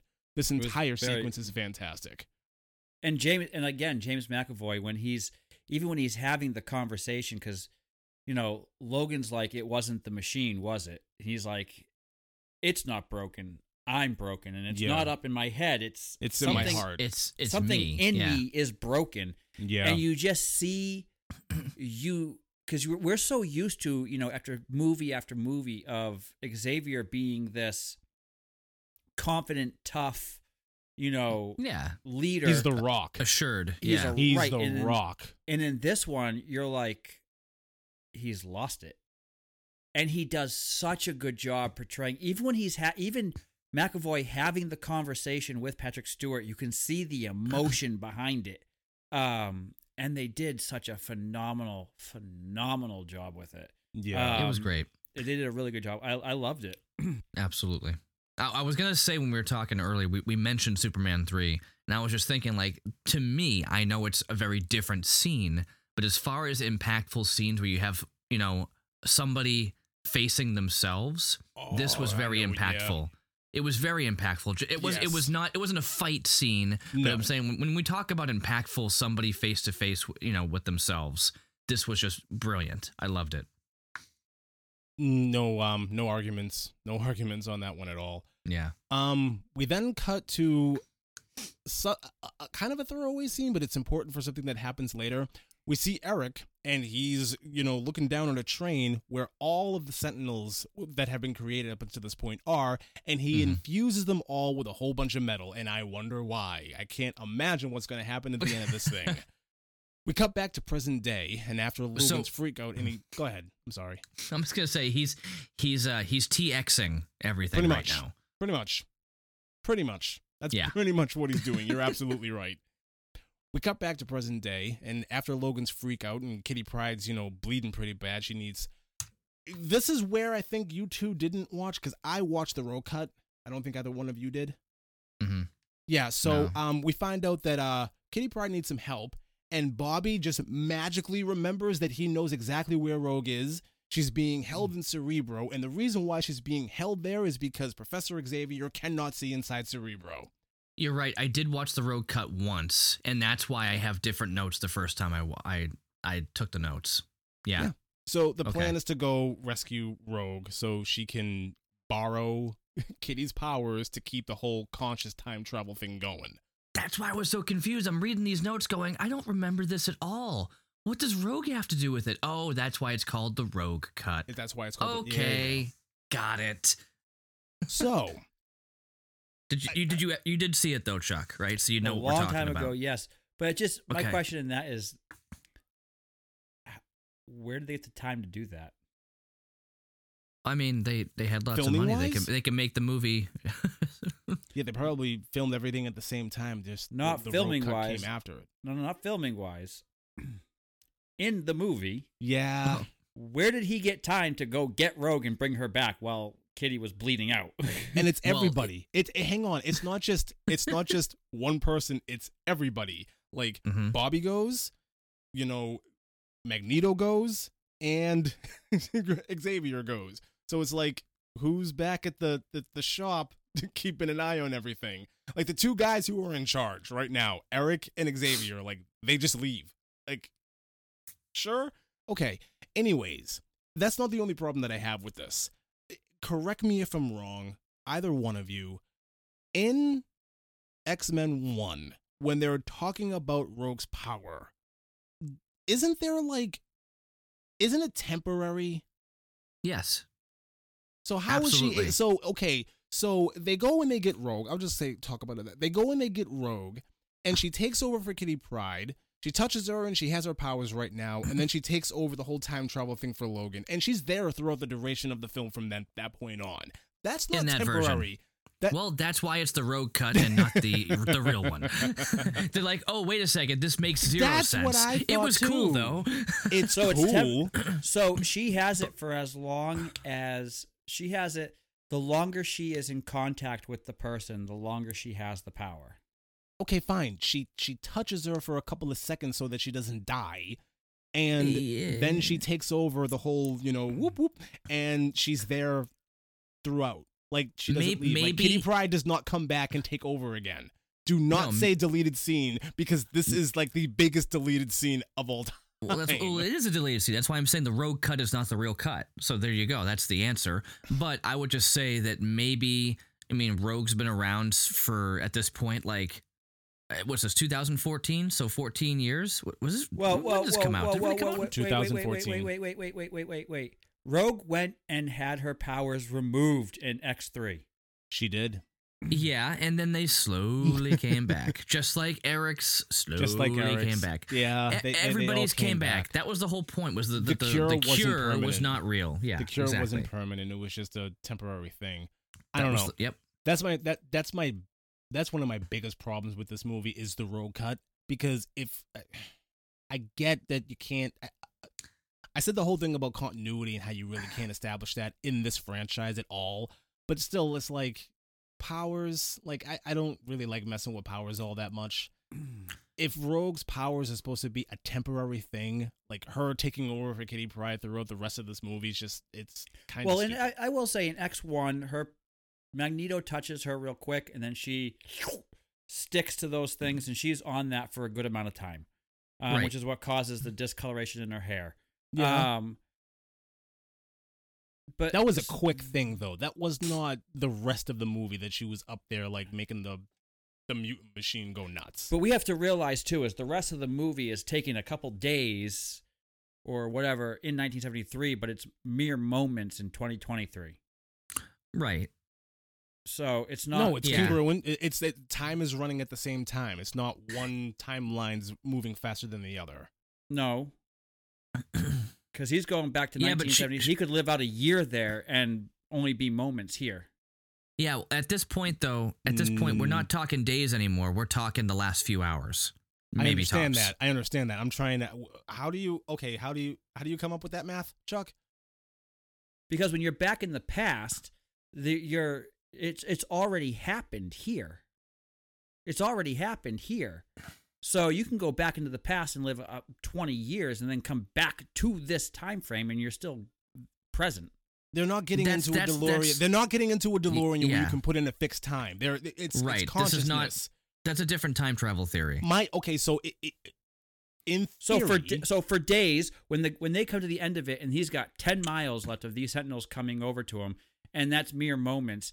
And in the back in 1973. It's hours of them actually, all the stuff going on. It doesn't make sense. It's not, so she was sitting there holding him for days, holding him in place in the past. That's kind of a valid point now. It's valid, but it doesn't make any sense. No, now it really does, because basically they started this whole thing sending him back while the Sentinels were coming. Like, they were on the way, and that's why they were doing what they were doing. Sure. So there's no way it was like a week that they were just sitting there waiting for the Sentinels to come. So it does kind of make sense that while they're doing what they're doing, we're seeing it not completely simultaneously, because that just wouldn't make any sense, because they would have been killed before. Hang on. If that's the case, then it would be instantaneous. Right. And that's why they shortened what was actually happening in the current future time, and then showed us the flashbacks. So yeah, again, you start talking time travel, then eyes are going to cross and never come back. That's why it's not time travel, it's consciousness travel, which is more like butterfly effect, which also doesn't make sense, but then it does. The thing is, we can sit here and argue semantics about time travel all we want, but the reality we're not going to get is anywhere. We're not going to get anywhere. Exactly. It's still fun to argue about it, though. Like that's my thing. I have no problem doing that. I'm just, wow, okay. Because for the longest time, I thought that the time travel in this movie was actually pretty solid. Like, there aren't a whole lot of plot holes or a whole lot of, like, avenues to make a really big, continuity error when you're talking about, like, consciousness, because you're dealing with just one person. You're not dealing with, like, here's a machine, or here's this thing where it's like the effect is going to happen at the same time. Like, they establish this whole, when you wake up, things will take hold. I always thought that kind of explained everything away. Like, well, he can go back there and he can do whatever he wants, but until he wakes up present day, nothing's really going to take effect. So both timelines can happen simultaneously. But what's going to happen, though? It's going to, as if it never happened, though. Right. So, which I'm still fine with. It still makes sense, but that part makes sense. If he's going back and he's changing things in 1973, and then it would be instantaneous if that was the case. Like, it would be an instant. Like, it would be an instantaneous effect. Like, he goes back, he changes everything. Have either one of you ever watched the Amazon show? Oh my God, that was my question in the very beginning. Is the moment he went back and talked to Xavier for the very first time, everything changes. It's done. He would be back in 2023 teaching the class. You're right. You're absolutely right. You're absolutely right. Okay, I'm on board with you now. I don't know, and I horrible with names like this, but there was a television show that was on Amazon Prime years ago with oh my God, James Franco. And the whole concept was that he walked through a doorway and he was like back like a week before Kennedy's assassination. Yeah, I remember that. He walked through a doorway and he was there a week before Kennedy's assassination. And when he walked back through the doorway on the other side, everything that he did was going to take effect. But the thing is, it was instantaneous.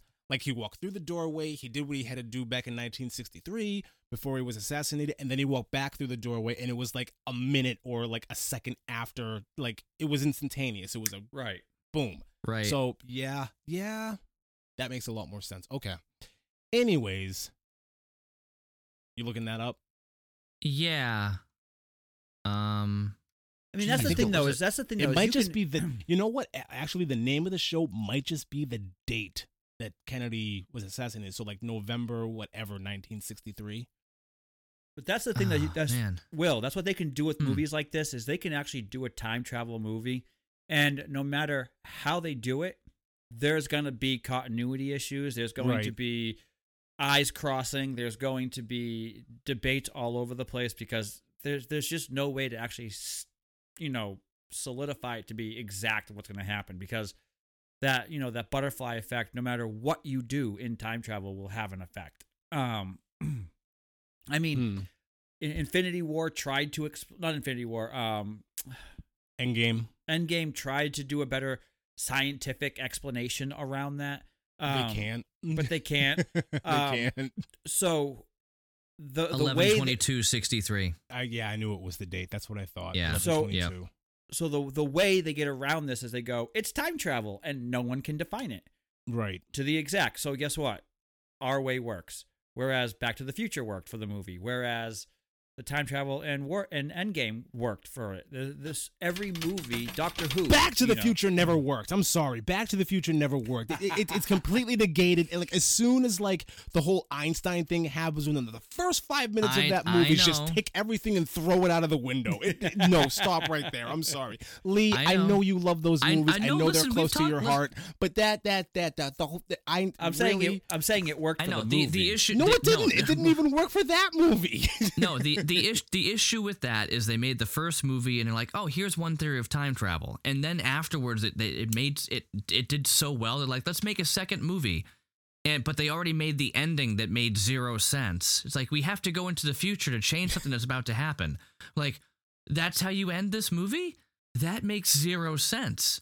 So the point is the issue what they to their credit, you know what though, to their credit, they didn't know they were going to make the second movie. Exactly, but then they made it, and they made it. Yeah, they made it. They just as much as I love. Hang on, didn't they make it like almost without what's his name because he was working on Roger Rabbit? Nope. Zemeckis. So, nope. No, I don't believe so. They made it. They didn't make it without him, but he wasn't as involved as he was. Yeah, because Roger Rabbit was just so much busier. Yes, look it up. Okay.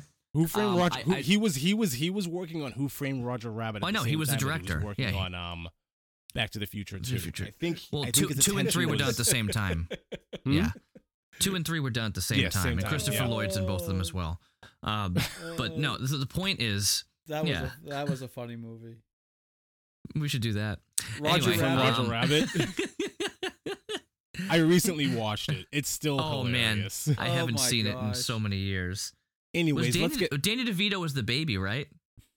Yes. Was he like what was his name? Baby Herman? Yes. Yes. Anyway, Anyway, no, but the whole point is Back to the Future's time travel theory doesn't make any sense because they're not consistent with it. No, they're immediately inconsistent with it because the point of Einstein goes into the future for 1 minute. He's not there, but yet when he shows back up, since he's not there, there's not two Einsteins. There's only one. Two Einsteins. So how come when Marty goes into the future, there's two of him in the future? It should have been the future without him there because he was busy traveling. So that's the biggest issue with that. But what then do you mean there was two of him in the future. When Marty goes into the future and Back to the Future 2, there were two Martys. Yeah. There were two Martys. There were two Jennifers. Two Docs. Yeah. Yeah, well, there's the older version. There's the older version of him. Yes, but absolutely. Why is there only one Einstein? The problem is that there's only one Einstein. There's always only one Einstein in the first movie. That's big. Like what? Yeah, okay. That's the biggest issue. But the only one theory that I've held on to is we're looking at one of the timelines. So. How are we looking at this? Like the whole thing is there's alternate timelines. There's multiple off into this alternate. Like he goes, I know. Anyways, let's get back to Days of Future Past, shall we? We then get, and this is why I always thought that the timelines were moving simultaneously because of this scene right here. And right, we then get this back and forth scene. And I'm sorry, this is just the road cut. We then get this back and forth scene where things are happening simultaneously. So in 1973, Eric is off to get his helmet so, Charles can stay out. And he's making his way through this hallway with a couple of metal stress balls, and he just launches them at people. Like a couple of security guards, knocks out two of them. Then the metal balls are circling this one dude's head and just boink right off the side of the temples. I don't know if he's knocked out or if he's dead. And in present day, Eric is on his way into the mansion to rescue Rogue, who's being held within Cerebro. But on their way out, Bobby is overcome by Sentinels and he dies in a very fiery fashion. It was actually pretty cool to watch, like, just him as, like, a block of ice, just kind of being melted by the Sentinels, like, breathing fire on him. That was cool. It was pretty cool. It was pretty cool. Yeah. Yeah, I completely forgot about the road cut until you mentioned it just a little bit ago. I'm like, that's the one we were supposed to originally do our podcast on. So just so people know, we were supposed to do this movie like 2 years ago, and we just never did. No. We just never got around to it. Nope. So, back in 1973, Charles' second attempt to use Cerebro actually works. And he starts following Mystique around an airport, pleading with her not to kill Trask, but she's made up her mind. Almost immediately after she's made up her mind, though, she shows up at the mansion and has a very intimate moment with Hank. They laugh, they kiss, they talk about being beautiful, and Hank, for some reason, leaves her there by herself. I don't know why. It's completely lapse in judgment. He's so stupid for doing this. We then find out why Mystique was there at the mansion in the first place, and her whole point was to destroy Cerebro. Well, the important bits that count anyway. She basically just destroys the helmet. Back in present day, Kitty Pryde basically takes Kitty's powers are taken away by Rogue, and she basically takes over Logan's consciousness throughout the duration of the rest of the film. After Hank, Logan, and Charles discovers that Mystique has destroyed Cerebro, Hank suddenly remembers that they're... What is happening? I have no idea. You have... Oh, okay, you are listening. After Hank, Logan, and Charles discovers that Mystique has destroyed Cerebro, Hank suddenly remembers that there's some kind of public announcement that's going to happen tomorrow in DC regarding the whole mutant situation.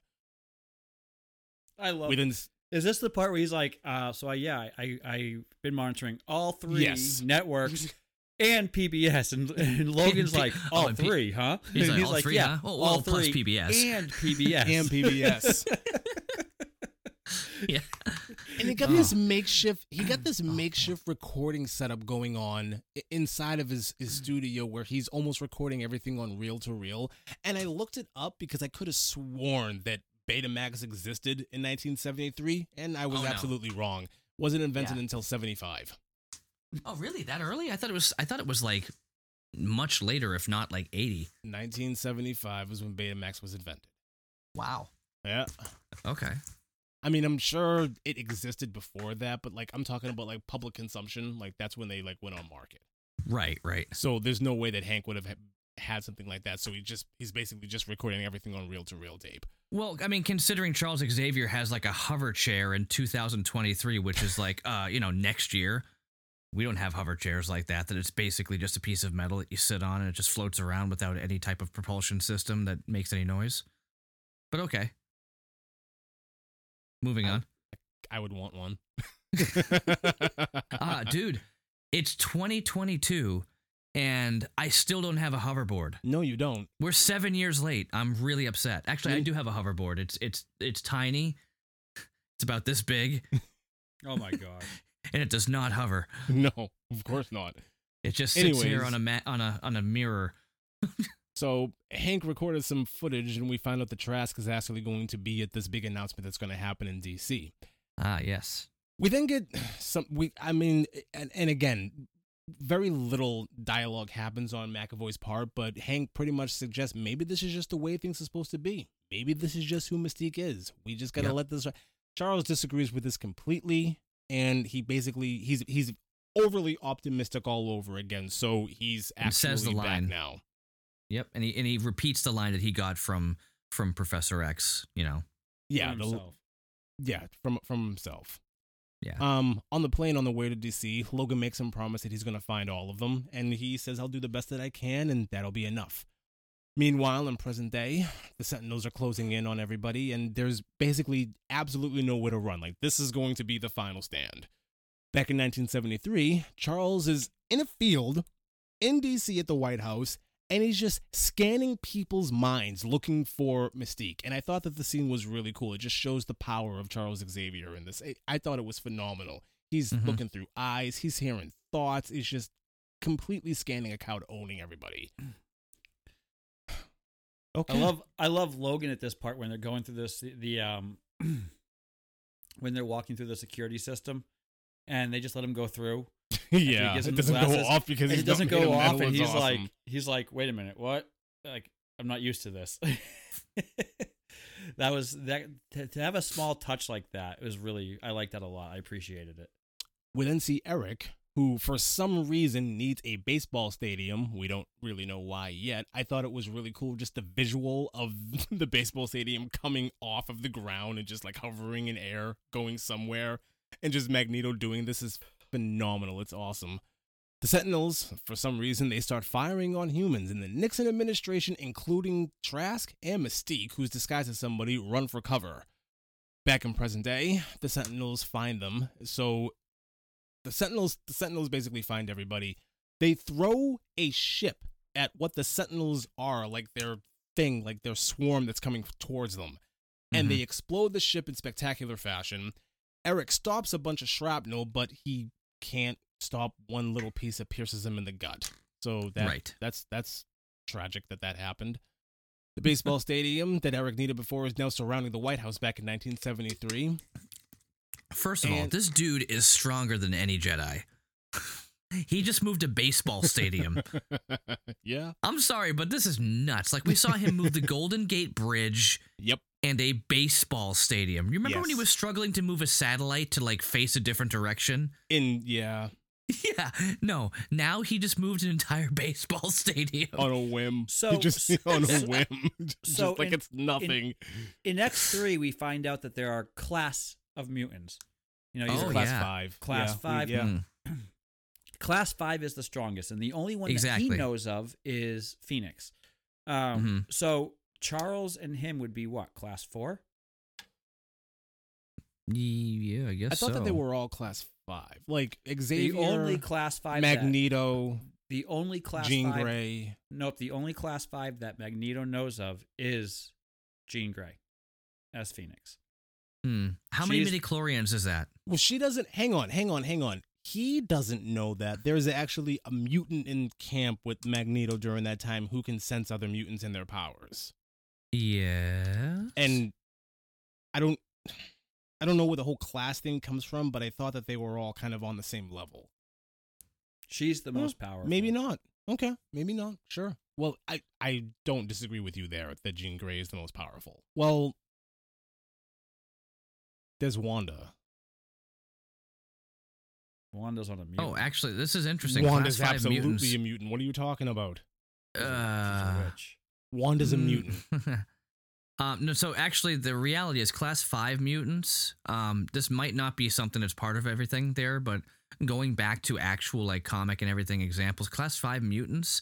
We've got Arclight, Astrid Bloom, Avalanche, Banshee, Berserker, Bishop, Cannonball, Colossus, Emma Frost, White Queen, Gambit, Hellion. There's tons of class 5s. Gambit was class 5? Gambit was class 5. That's a weird one. Yeah. What's he gonna do? Throw a card at somebody? I know. Sebastian Shaw was one. Wow. Okay. Shadowcat, Shinobi Shaw, Siren, the Stepford Cuckoos. I don't know what that's all about. Okay. But Magneto. But no, actually, the highest one that I see here is a class 6, which is Elixir, Iceman, Jean Grey, Storm, and Professor X. Yeah. But Iceman, wow, interesting. I would not put. I don't know. I wouldn't either. Well, that's for some reason I wouldn't. Well, no, not even. I wouldn't. We're basing it off of the movies. In terms of like power levels, I don't think I would put Professor X above Magneto. I put him equal to. I would put him equal to. I would either put him equal to, or I would say Magneto's just a little bit stronger because if he got that helmet. Oh yeah, it doesn't make him stronger. It just keeps him out.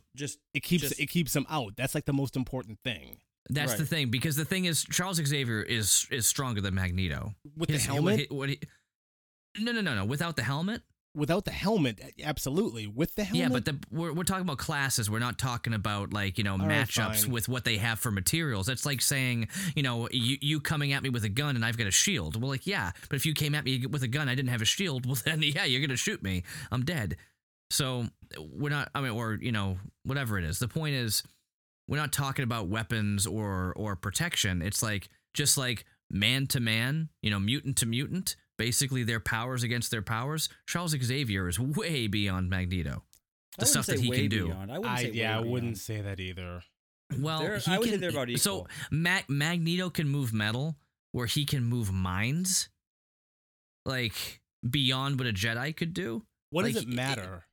I mean, there's a scene in here where he basically pulls an Obi-Wan Kenobi where he's like, you don't need to see my identification, and he walks right through. I understand that.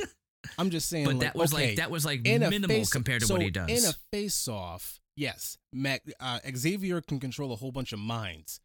Say Xavier sends an army to take out Magneto. All Magneto has to do is take their weapons, and it's over. That's the end of that standoff. Magneto won. No. He sends an army of people who aren't wearing anything metal or using anything metal, and they all attacked him. They would rip him apart. The point is, enough people going after one man. If he has no power or anything like that, they would take him out. All Magneto would need is a coin. If he had a coin. Yeah, oh yeah, well, that ridiculous scene with Sebastian Shaw, yeah, that is the only thing that sticks out in that movie for me. Just like I'm just saying, slow... a coin, a necklace, iron in your blood, like that. All of these things, like, come on, I don't know. I know. I mean, think about that. It was First Class where he uses the necklace against like 9 or 10 guys who all have weapons. That was Apocalypse. Yeah. That was Apocalypse. That necklace just rips through everybody. Yep. I don't know. I have a really hard time swallowing that. I say they're about equal. The thing is, Jean Grey though is like different the level. two of them mixed. Different level, completely different level. She can do whatever she wants. Right. She can do absolutely whatever she wants, and that's more valid. I'm kind of hoping that the MCU does a better portrayal of that. Does a better portrayal of it, but uses Wanda instead of rehashing Jean Grey. Like, they don't need to reintroduce Jean Grey when they have Wanda. Right. They can just they can do that storyline. It's there. They don't have to do anything else. Well, that's why they brought in there. Witch, she's not Phoenix, but she's a mutant. But she's a mutant, and the whole big thing that she has is chaos magic, which is basically she is like unbridled. Like, she's got a lot of power. Right, but if they're going to if they are going to introduce X-Men into the MCU, to leave Jean Grey out and to leave Phoenix out would be to me it would be asinine. It'd be ridiculous. I think they could pull it off. I don't think they need Jean Grey. I don't think they need the Phoenix. The same way I don't think they need Wolverine. I think they could do a lot of X-Men without those two characters. Well, I think if they cut those characters out so much with Jean Grey that it's just a bad taste in everybody's mouth. At this point, you already have Wanda. Just go ahead, don't do anything else. I think the big thing that we're looking at here, and we have to recognize, is Fox took these characters like, you know, Wolverine, Jean Grey, and everything, and just totally like milked them. To the point where we're looking back at somebody like Cyclops, for example, who got nothing. Yeah. Like, they made him a total joke. Like, when people sit there and rip on what they did to the Mandarin in Iron Man 3, like, that's what they did to Cyclops here. It was like, wow, what a slap in the face to people who liked it was bad. The X-Men. It was bad. It really was bad. Another reason, like, and this more speaks to Wolverine, I don't want to see Wolverine pop up in the MCU because it's not going to do anything positive. Everybody's just going to compare whoever they're going to cast to Hugh Jackman. A cameo would be okay. A cameo would be fine. I think they did say that they probably will be doing that. A cameo would be fine. Anything over than that, like if they decide to recast Wolverine, I think that's a bad move. So I think let's go back to what Wolverine was in the original cartoon. He was a short, hairy guy, right? Yep. Danny DeVito. Imagine like we talked about. Imagine Steve Buscemi as Willy Wonka. Let's imagine Danny DeVito as Wolverine. No. Hey guys, with the little cigar in his mouth. Why would you even put that image in anyone's mind? Just because it's late and I'm bored.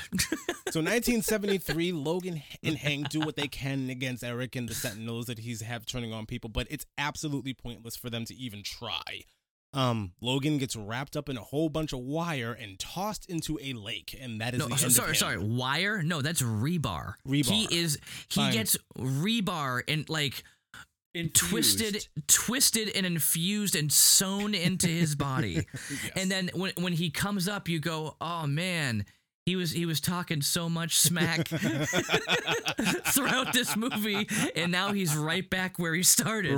But even worse. And it was almost like the same pose from like X1 when they're on the train, and he picks him up off the train and just launches him somewhere, and that's the end of him. Almost the exact same thing happened here. Only he ends up at the bottom of a lake. I thought it was fantastic because, Lee, you're absolutely right. He was talking all kinds of nonsense through this film towards Eric, and when this happens, it was just like, oh, that's good stuff. That's good stuff. I will have to say, Michael Fassbender is a fantastic Magneto. Yes, he is. We have talked about how good James McAvoy is. We talked about how good so many other actors in this movie are. Michael Fassbender did a fantastic job as Magneto. Yeah, he does. And when they introduced him in First Class, you were just like, oh, so good, so good. I thought he was, because he plays, even in Apocalypse, he pulls off that I really want to be a nice guy, but I can't. Like, it's just not in me. Like, right. Ugh. Well, in Apocalypse, he lost his family. You know what I mean? So it makes complete sense for him to become a bad guy, a villain or a super villain all over again. I think it's phenomenal. And I agree with you 100%. Michael Fassbender doesn't get the credit that he deserves for his portrayal as Magneto. Like, everybody overlooks him all the time because James McAvoy is so phenomenal, like, as Xavier. Right. So it's just one of those things, and it's unfortunate, but I give him all the credit in the world. Like, if they're going to do this whole thing with the MCU, like, I would pick Fassbender over But that's Ian the thing, McKellen though, is if they bring in the MCU X-Men, they could still use McAvoy, and they could use the entire cast. They could absolutely use everybody because their age is perfect right now. It'd be it would all fit. Mm-hmm. So the Nixon administration and Trask down in the little bunker down there, his toy starts going off, the alarm for his mutant detecting system, and Mystique is just about to be apprehended, but then right at the last minute, Eric pulls the bunker from underneath the ground, rips it through the White House doors, rips the side of the bunker off, and just takes everybody's guns, points them dead at them, turns the cameras around, and tells the public that he's giving them a glimpse of what his race can do. Oh, man. Terrified. That is... Exactly. Oh, yeah. Now, here's the thing. My pants would be soiled. Here's the thing. I blame all of this on Trask. If Trask didn't open his mouth, try to kidnap all these people, try to attack all just like in X3, if the government didn't try to come in and create this new cure, Magneto wouldn't. That's the thing, is Magneto. He's a bad guy, but he's not. He's not. He reacts to. He wants to protect his kind. Yes. Outside of anyone attacking him, he leaves everybody alone all the time. He only reacts. He only reacts. Yeah, you're right. And so to sit there and say that, I don't know, in this movie, I think that's one of the most phenomenal things about the X-Men franchise. Be it the movies, the comics, the cartoons. You can debate endlessly about, you know, the fundamental differences between Xavier and Magneto. And the thing is, like, you can take any side that you want to, and you're not going to be wrong. The only time he truly is the bad guy is in the first X-Men, when he is trying to change everybody into mutants. Yeah. Outside of that, in this movie, he's protecting himself. In Apocalypse, when he kills all those guys with the necklace, they just killed his wife and kid. And the thing about Apocalypse is he was living a normal life. He was hanging out, you know, being out in the middle of the woods somewhere in Russia, just hanging out, working in an iron shop, like a regular schmegular job with a family and everything else. And they come for him. Like, they went for him. Like, he was not the aggressor there. And even in First Class, he wasn't the aggressor there either. They went after nukes at them. Like, come on. Right. Yeah. So, in everything except for X-Men 1, and even in X-Men 3, you think they portray him as the big bad, but he only went after them because of the cure. If it wasn't for the cure, he would never have done anything. He would never have done anything. Right. He would have been satisfied playing chess in the park with Charles, like senior citizens do, and he would have been fine. I know that you're supposed to like kind of side with Xavier on a lot of things just because of the way that his character is written. Like that is clearly supposed to be like your archetypal hero, right? Right. I never saw him like that. I always saw him as kind of a naive character. Like he does not want to admit everything that's going on around him, whereas Magneto absolutely will. And I think it's fantastic. I just think the dichotomy between these two characters is fascinating to me. So I think the bridge between them though is Logan, because Logan he sees both sides. Logan sees both sides. He sees both sides, and he sides with Xavier a lot, but completely understands. That's an emotional thing, though. You know what I mean? That's a complete emotional relationship. If Charles had never like saved him from himself, there's no way that Logan would be down for absolutely 100%. There's no way that he would be for this pacifistic lifestyle that Xavier is preaching. He would absolutely be out there fighting that fight. I believe. Well, that's because he unlocked his mind. Yeah. Right. Yeah. He unlocked his mind. One thing that I think we're touching upon a lot is just like what's going on in 73. But the thing is, there's still this meanwhile going on, that we're seeing back and forth. Whether or not it's completely linear and at the same time and consistent, or consecutive, parallel, whatever.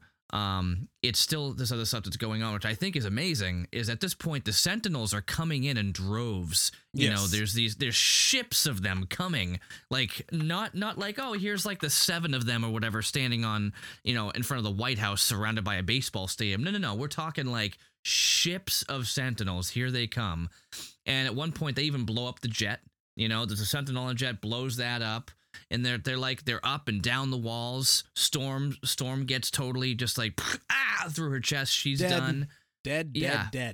Oh, dude, like there's some crazy stuff going on here. Like, and this is not the road cut. This is just the regular like this is happening. Yeah. So it's like stuff's getting real. They're not just like hiding in hopes that they can get this thing done. It's like the clock is ticking for them. They need to get this done. And I like that. So, but again, I'm still kind of half and half with Chuck's theory about it not happening at the same time. But then again, if it wasn't made to seem like it was happening at the same time, why would they shoot it that way? You still wouldn't get that same element of hurry up, time's running out. Not at all. I mean, think of it this way. What's going to promote that level of fear in an audience member? Well, anybody who's ever played Sonic the Hedgehog knows that sound when you're down in the water. Dude.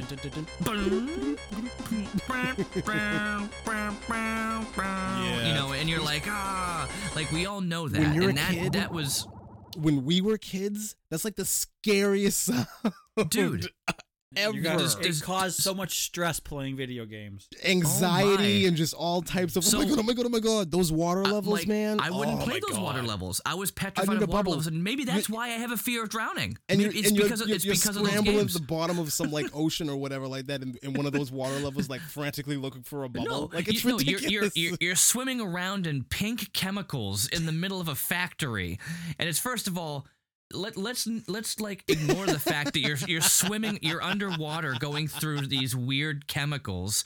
I mean, I think of that and all I think is, oh god, I'm gonna do it. I'm gonna do it. And you know what makes it even worse? The block elevators in those games move so slow. Oh my They're god, the slowest thing. Oh my god. Yeah. I'd say the 2 things I remember from my childhood as far as video games that annoyed me was anxiety. But that was not beyond annoyance. But that, and how many times did you want to shoot that stupid dog in Duck Hunt when he laughs at you? Yes. You can't shoot him. You can't shoot the dog. And then he goes away. I'm like, he just laughs at you. He just laughs at you. It's great. Anyway. While Magneto was talking to the public or the world about, a glimpse of what his people can do, he then sends a message to his mutant brothers and sisters that time to stop hiding, time to stop being ashamed, it's time to stop living in fear. He wants everybody to come out and live their lives. which I think is just, it's Magneto. I love this character. I've Mutant always and loved proud. that character. Go ahead. Mutant and proud. Mutant and proud. Absolutely 100%. Yep. President Nixon then steps forward, offering himself to be the sacrificial lamb, I guess. Yeah. If you're gonna if you're gonna set an example, if you're gonna take anybody out, let it be me. Send out Tricky Dick.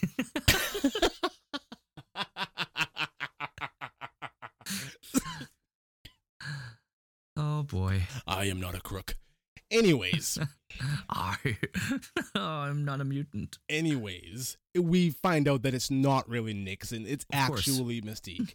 And while Magneto you find that out though before he even finds it out. The Sentinel actually views on it, and it shows two mutants in the field. And it's because right. So Hank is stuck in a truck somewhere or a car, getting ready to be just decimated by one of these Sentinels, and he stabs himself with some magic serum to turn himself back into a quote-unquote human again, and the Sentinel ignores him and then the Sentinel sets its sights on Magneto, which I don't know why this is happening. I was under the impression that Magneto had control over the Sentinels. Yep. So why the Sentinel is all of a sudden coming after Magneto was beyond me. It did just one more thing in this movie that doesn't make a whole lot of sense, but I really don't care.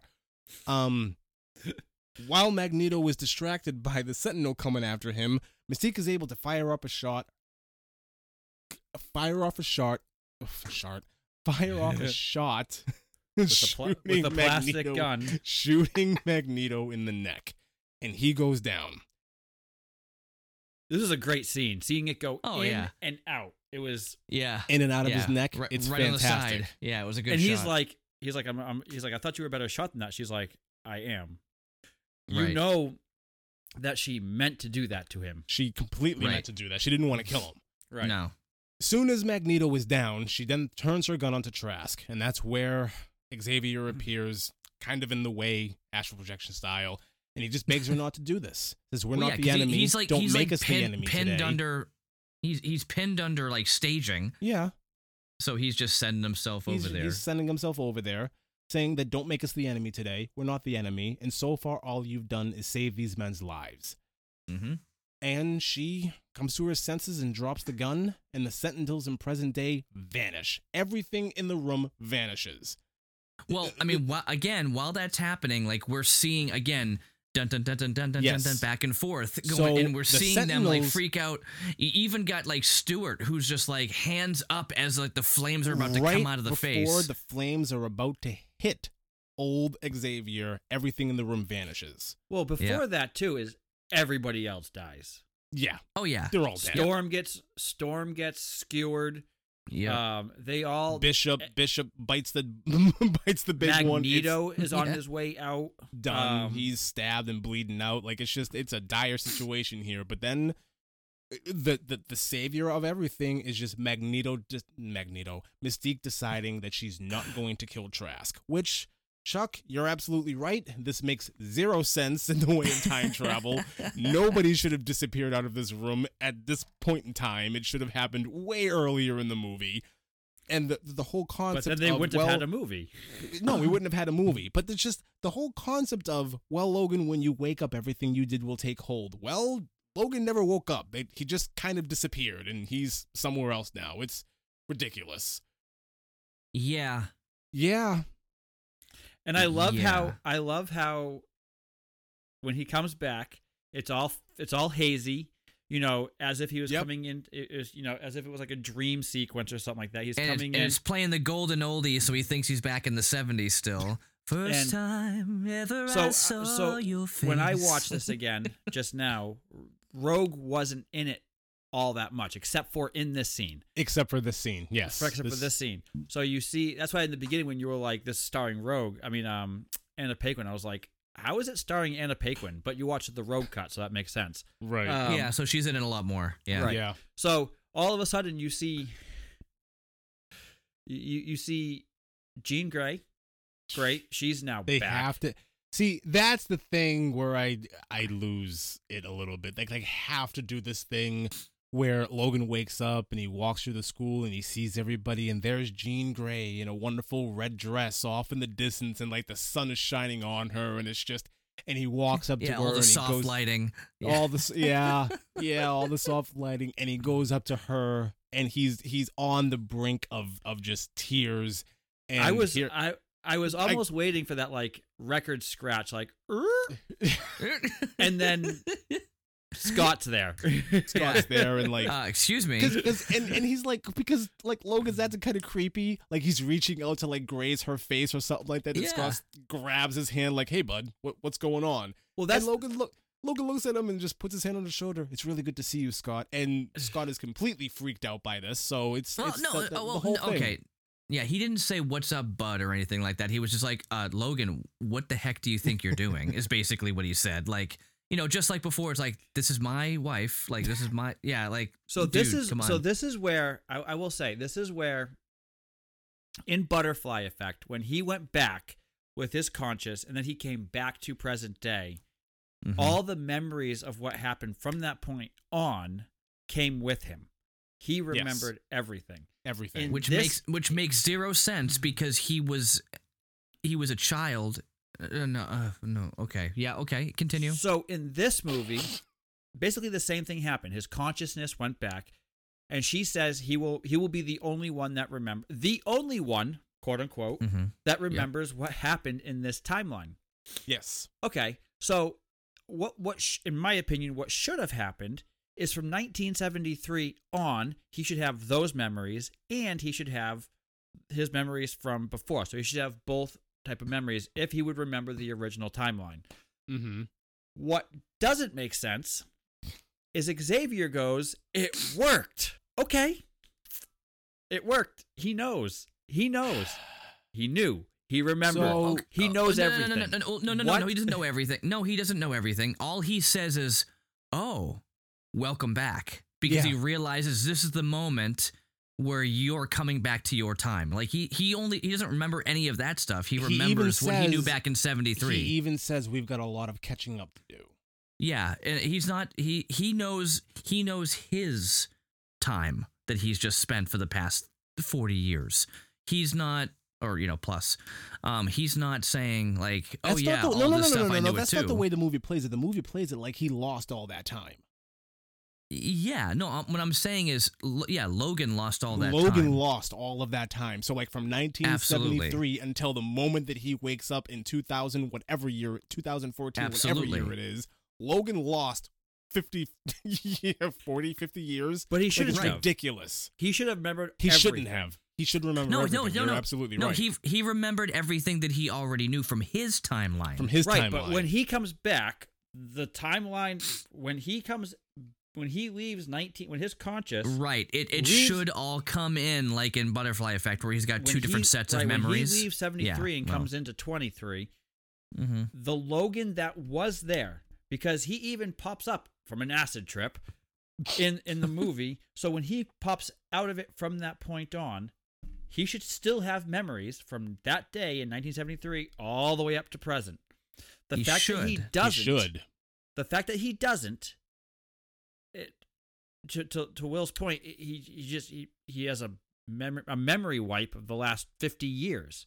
Well, that's why I like the theory that they put in with Butterfly Effect. Is remember every time he would wake up, he'd get like a crazy rush of all these new memories and get a bloody nose. And it would cause brain injuries. Yeah, because he was having flashbacks, new memories. The thing is though, and in Butterfly Effect, what was causing all the issues to his brain was he was having memory. He had every memory from every timeline. Exactly. Hang on. There is an explanation here of the two of you were going off on this thing where you're bringing like the concept of conscious time traveling from Butterfly Effect into this. And the way that I will explain this is perhaps Logan's ability to heal is prohibiting him or his brain from like creating that many memories at once. Like it would almost be like his body is treating it like a foreign entity, and it's like just not allowing it to happen because of his healing ability. So if it was, I was just going to bring that up. If his healing ability was real, like if your mind is creating, that would give him all more of those capacity. If that your mind, that would heal him that would heal him to this timeline. No, but I'm saying like if creating 40 years worth of memories in an instant, it's going to have a negative effect on the brain. But he's not. Logan's healing ability might just not let that happen. But he's not creating 50 years of memories, though. He's been there since 1973. And he's even been a teacher in the school as a history teacher for how long now? But his consciousness hasn't. But the consciousness in the other timeline hasn't. And but that's who he is now. He's no longer the Wolverine that has been living for 40 years. He is the Wolverine that had the previous timeline. Right. You can't think of it as the same Wolverine that's now a teacher. This is the old Wolverine who lived through his life in the first set of X-Men films up to all the way from X1, 2, and 3 and Logan and first and all that good stuff. This is the Logan that we're looking at now, not this person that was a teacher. I get that, person is gone. But here's the thing though, is he's the person that was there already has 50 years of history. So he's coming into this. It should be both and. It's not one or the other. It should be both and. It should be both and, but it's not. Because I'm okay with the fact that he remembers the timeline before because he's the one who lived through it. I'm fine with that. What I'm not fine with is the fact that as soon as he comes back, it's like he didn't exist for 50 years. Yeah. Well, to him, it's like that. To him, it's like that. To everybody else, it was like he was on autopilot, like the movie Click. No. No, it's not autopilot. Right. But here's the thing. There's two things here. So, I mean, one of you was just saying that basically his brain, because of his regeneration, wouldn't allow him. Okay, so wouldn't allow him to go through that. There's a difference between him healing and him deflecting. He never deflected bullets. He just healed from them. So that's the difference. So I don't think that anything that's coming to do damage to him, like new memories in the brain that's going to expand, like blah, blah, blah, whatever, I don't think they would be deflected as much as they would just expand and then heal. So I think his brain would be open to take the new memories on top of the memories that he already had. The other thing that I could say too is, let's go back to the same thing. I know I mentioned Eric Stoltz and made a joke about it earlier, but it's a very valid point. Back to the Future. Marty goes back to his regular time, present time, 1985. I know this is not consciousness time travel, but we're talking about time travel. His entire life, everything he knew is very different because his parents were very different people and he lived a very different life. It's the same type of thing. So he goes back, he knows what he knows, but they know a whole different life, a life that he never witnessed. And that's why Eric Stoltz was so sad, and that's why they canned him and got got Michael J. Fox. But the thing is, again, we're talking time travel, whether it's consciousness, whether it's physically traveling in a ship or something. We're going to have these discrepancies no matter what, because none of it's ever going to match up. None of it's going to make sense. So I think the theory here makes more sense, except for the fact that they didn't say, well, you'll eventually get these memories too. They'll make their way to slowly trickle in. That would have been, I would have been perfectly okay with that. If there was if he was having the conversation with Xavier and Xavier was like, welcome back, as we're talking, you're going to start, something along those lines. You're going to start remembering these things. Fine. I'm okay with that. Yeah.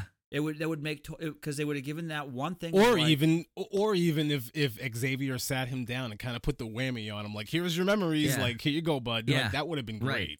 Anything. Right. But, yeah. Or just a simple line like, remember that time we gave you these adamantium claws back? Just anything to fill in those gaps would make anybody feel better, right? Sure. Mm-hmm. Yes. Uh-huh. I'm sorry, but a physical feature like that needs to be explained, not something going on in his head that we don't know. What I told you, though, is accurate, though. In the comic books, the adamantium is actually infused into his skeletal structure, that when he heals back, it heals back shortly after the bones do, and it becomes part of it again. I don't see how his mutation. I don't see how his mutation affects a foreign object. Because adamantium is foreign to his body. It's not part of his DNA. In the comic books, though, it actually becomes part of it. His body heals to it, and it becomes part of it. And in the comics, the same thing happens. It breaks off, his claws grow back, and they grow back as adamantium claws every time it happens in the comics. That actually makes a lot of sense because that's what's killing him in Logan.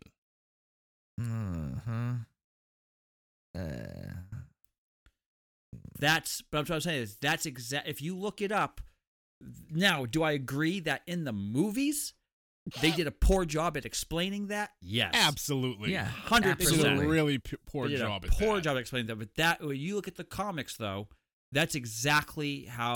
That's what I said at the beginning. Bryan Singer actually in an interview, because he was asked a bunch of times why, and he goes, in the comics, this is what happens. He just doesn't allude to it in the movies. Mm-hmm. So shame on him, in my opinion, for not doing that. But a simple, and to your point, in the movies, as for those of us who don't read all the comic books and don't know all of that stuff, would have been helpful.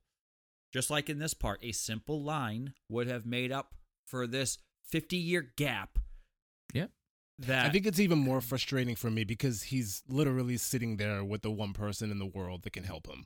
And right. In every way, very little. Right, in every way. Right, but they leave that open. They leave that open for it's like, hey, now let's take this trip down memory lane. Oh, of course. But he says, like, what's the last thing you remember? It's like drowning. Yeah. You know, and then it cuts over there. Speaking of that, yeah, Logan gets rescued from the bottom of this lake, and he is miraculously still alive. Big whoop. And Stryker is there, who decides to take him, but it's not Stryker, it is Mystique, and we know this because of the eyes. The eyeballs. Yeah. Huh. I don't know where that was supposed to go. Neither do I. Like, why and what and how. Why? Never mind the fact that when he got pulled up, did you notice that the rebar was coming out of him? It just fell off of him in chunks. So I'm wondering what happened there. It makes me think that he's been down there for years and it just rusted away. That's the only explanation that I can come up with of why it's just falling off of his body. Yeah, well, I mean, okay, so the thing is, let's think about his healing process. So, healing, if there's something that's stuck inside of you like that and you heal, it would just be in this perpetual state of trying to heal. It wouldn't just cut it off, you know, and it's like, oh, well, then this will dissolve somewhere in his body and the other ends of it would just cut off. I'm going to throw one more wrench into the middle of all of this for you guys. Of course you will. I'm sorry. The reason why Mystique is Stryker in this is because if you notice prior to, Stryker kind of looks at everything and goes, you know what? I'm done. And walks away from everything. Wants nothing to do with it from this point on. So for the next 50 years, everything that happened to Wolverine never happened. So 50 years into the present, until we come back to the present now, he should not have an adamantium skeleton at all whatsoever because Stryker never took him in the first place. Right. Yeah. Right. But Logan. But Logan. I know. But Apocalypse. But all of it. It's like he should have bone claws for the rest of his life. Wait, was he in Apocalypse? For another cameo for a little bit. Yeah, for a cameo. Oh, okay. I don't. Oh, you're right. That's when they catch him after. Jean rescues him and releases him. That was kind of cool. So if that's so how? Sorry for the wrench. How? I don't. And this isn't because I'm trying to make sense of it. I don't necessarily believe that Stryker walks away. Totally different timeline. I don't necessarily believe that he walks away because of his son. Yeah, Jason. Yeah.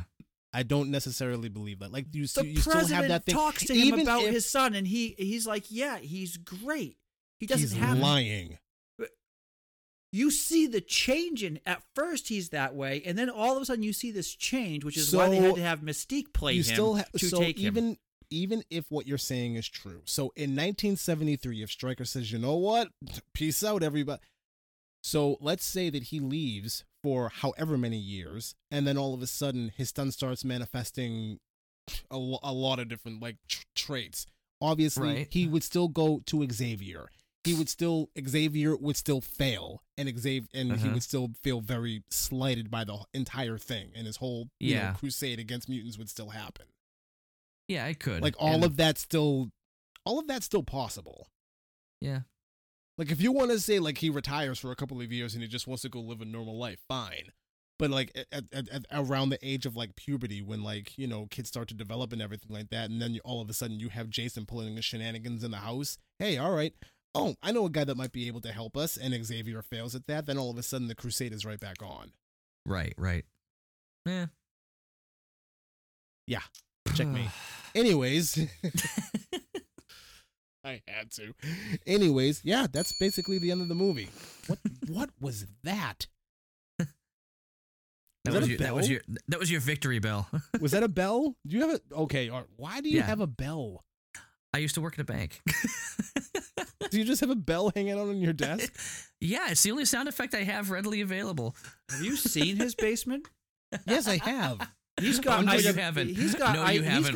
from 1982 still sitting down there. Oh, I know he does. I know he has a whole lot of memorabilia. It's just memorabilia is one thing, but a bell, like a random bell, okay. Dude, yeah, sure. Anyways, yeah, we're done. We're done with this movie. Good times. Yeah, good times.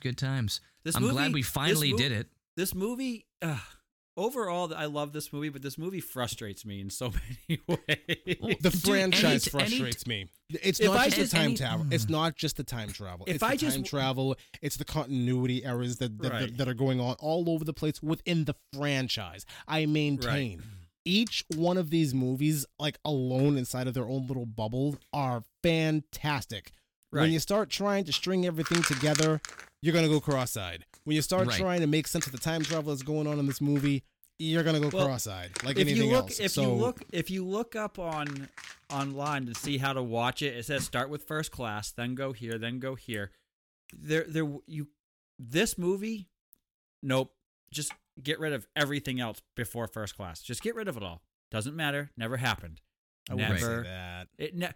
Jean Grey did not die. Right. No, she didn't. Scott did not die. No. Right. Hank found the cure because he used so much of his stuff at once that he became human. Now he's not dead. He's just not a mutant anymore. All of these things happen in this movie that totally eradicated and just completely destroyed the first three movies. Yeah. Yeah, but the Stryker storyline in X2 is it's awesome. I love the storyline. I can't just throw that out and say, get rid of it. Nah, I'm not on board with this one at all, man. Well, hey, that's the same thing as people who hate the Star Wars Legends books. I mean, they hate them. They're like, well, that's not canon. I mean, it's like, but they're still good stories, But that's why they say, well, this is not canon. So I think maybe there needs to be released somewhere and say, hey, which X-Men movies are not canon? And it's probably going to be a big chunk of them. They're all canon. But they are, but they don't match up, and that's where we're running to the issue here. There's too many inconsistencies. Like Will is saying, though, this movie by itself as a movie, fantastic, loved it. Fantastic movie, right. Loved it. The action was the great. Continuity areas. The portrayal of even having the younger and older versions of them together in one movie was fantastic. Having the portrayal of all of them, the acting, the level of acting between Michael Fassbender and James McAvoy was, outstanding. I loved the whole thing. Just when you look at the whole universe together, that's when it starts to frustrate me. That's when I get frustrated. Absolutely. Yep. So I'm wondering like now, and we can get a little bit into this now, like that we know that they're beginning, the first stages of writing the X-Men into the MCU with the Illuminati, with obviously, a version of Professor X who is going to be there, with the introduction of the TVA. The opportunity on the table to fix a lot of this is there. The TVA better be in Multiverse of Madness. It has to be. What would be the point? What would be the point if it's not? It has to be. It's one of the only reasons why I even suggested talking about this movie. is because we knew that the X-Men were going to be written in, and the Time Variant Authority is now a thing. So I don't know. I'm overly optimistic that a lot of this will be fixed. I just am. I hope all of the issues that we brought up during this podcast gets answered. Lee, I hope your Bone Claw debacle will get resolved at some point. I'm very hopeful for the future of what this franchise is going to be. If they fix anything, they need to fix Fantastic Four first. Fix that before they fix anything else. Yeah, well, I mean, they've already dropped the whole Reed Richards thing. I mean, all of us know that WandaVision, they were referring to Reed Richards. There's not a question about it. Oh yeah, with the I know an aerospace engineer. Yes. Yeah. No, absolutely Reed Richards, and they totally just went nowhere over all of us. They never introduced anybody. It was some rando that just delivered it. Right, exactly. And let me be clear. We know it's tying in. When you and I covered WandaVision, yes, that was our first thought. But there are others as well. Hank McCoy is a possibility, and I said it then, I'll say it now. If you're going to say that Reed Richards is a possibility, Von Doom is another possibility for that person. That's true. It's somebody. It's somebody. It's not the random soldier who drove the truck to deliver this vehicle. Yeah, because they could have just left that whole line out of that show and just had it delivered. They could have. Look what we got. They introduced a lot in WandaVision that they have to pay forward. So I'm hopeful. Maybe I'm wrong. Maybe I'm wrong for feeling that way. Maybe my dreams will be crushed, but I'm hopeful. Anyways, I'm done for the night. Yeah. You guys done? Yeah. All right. Yeah. All right.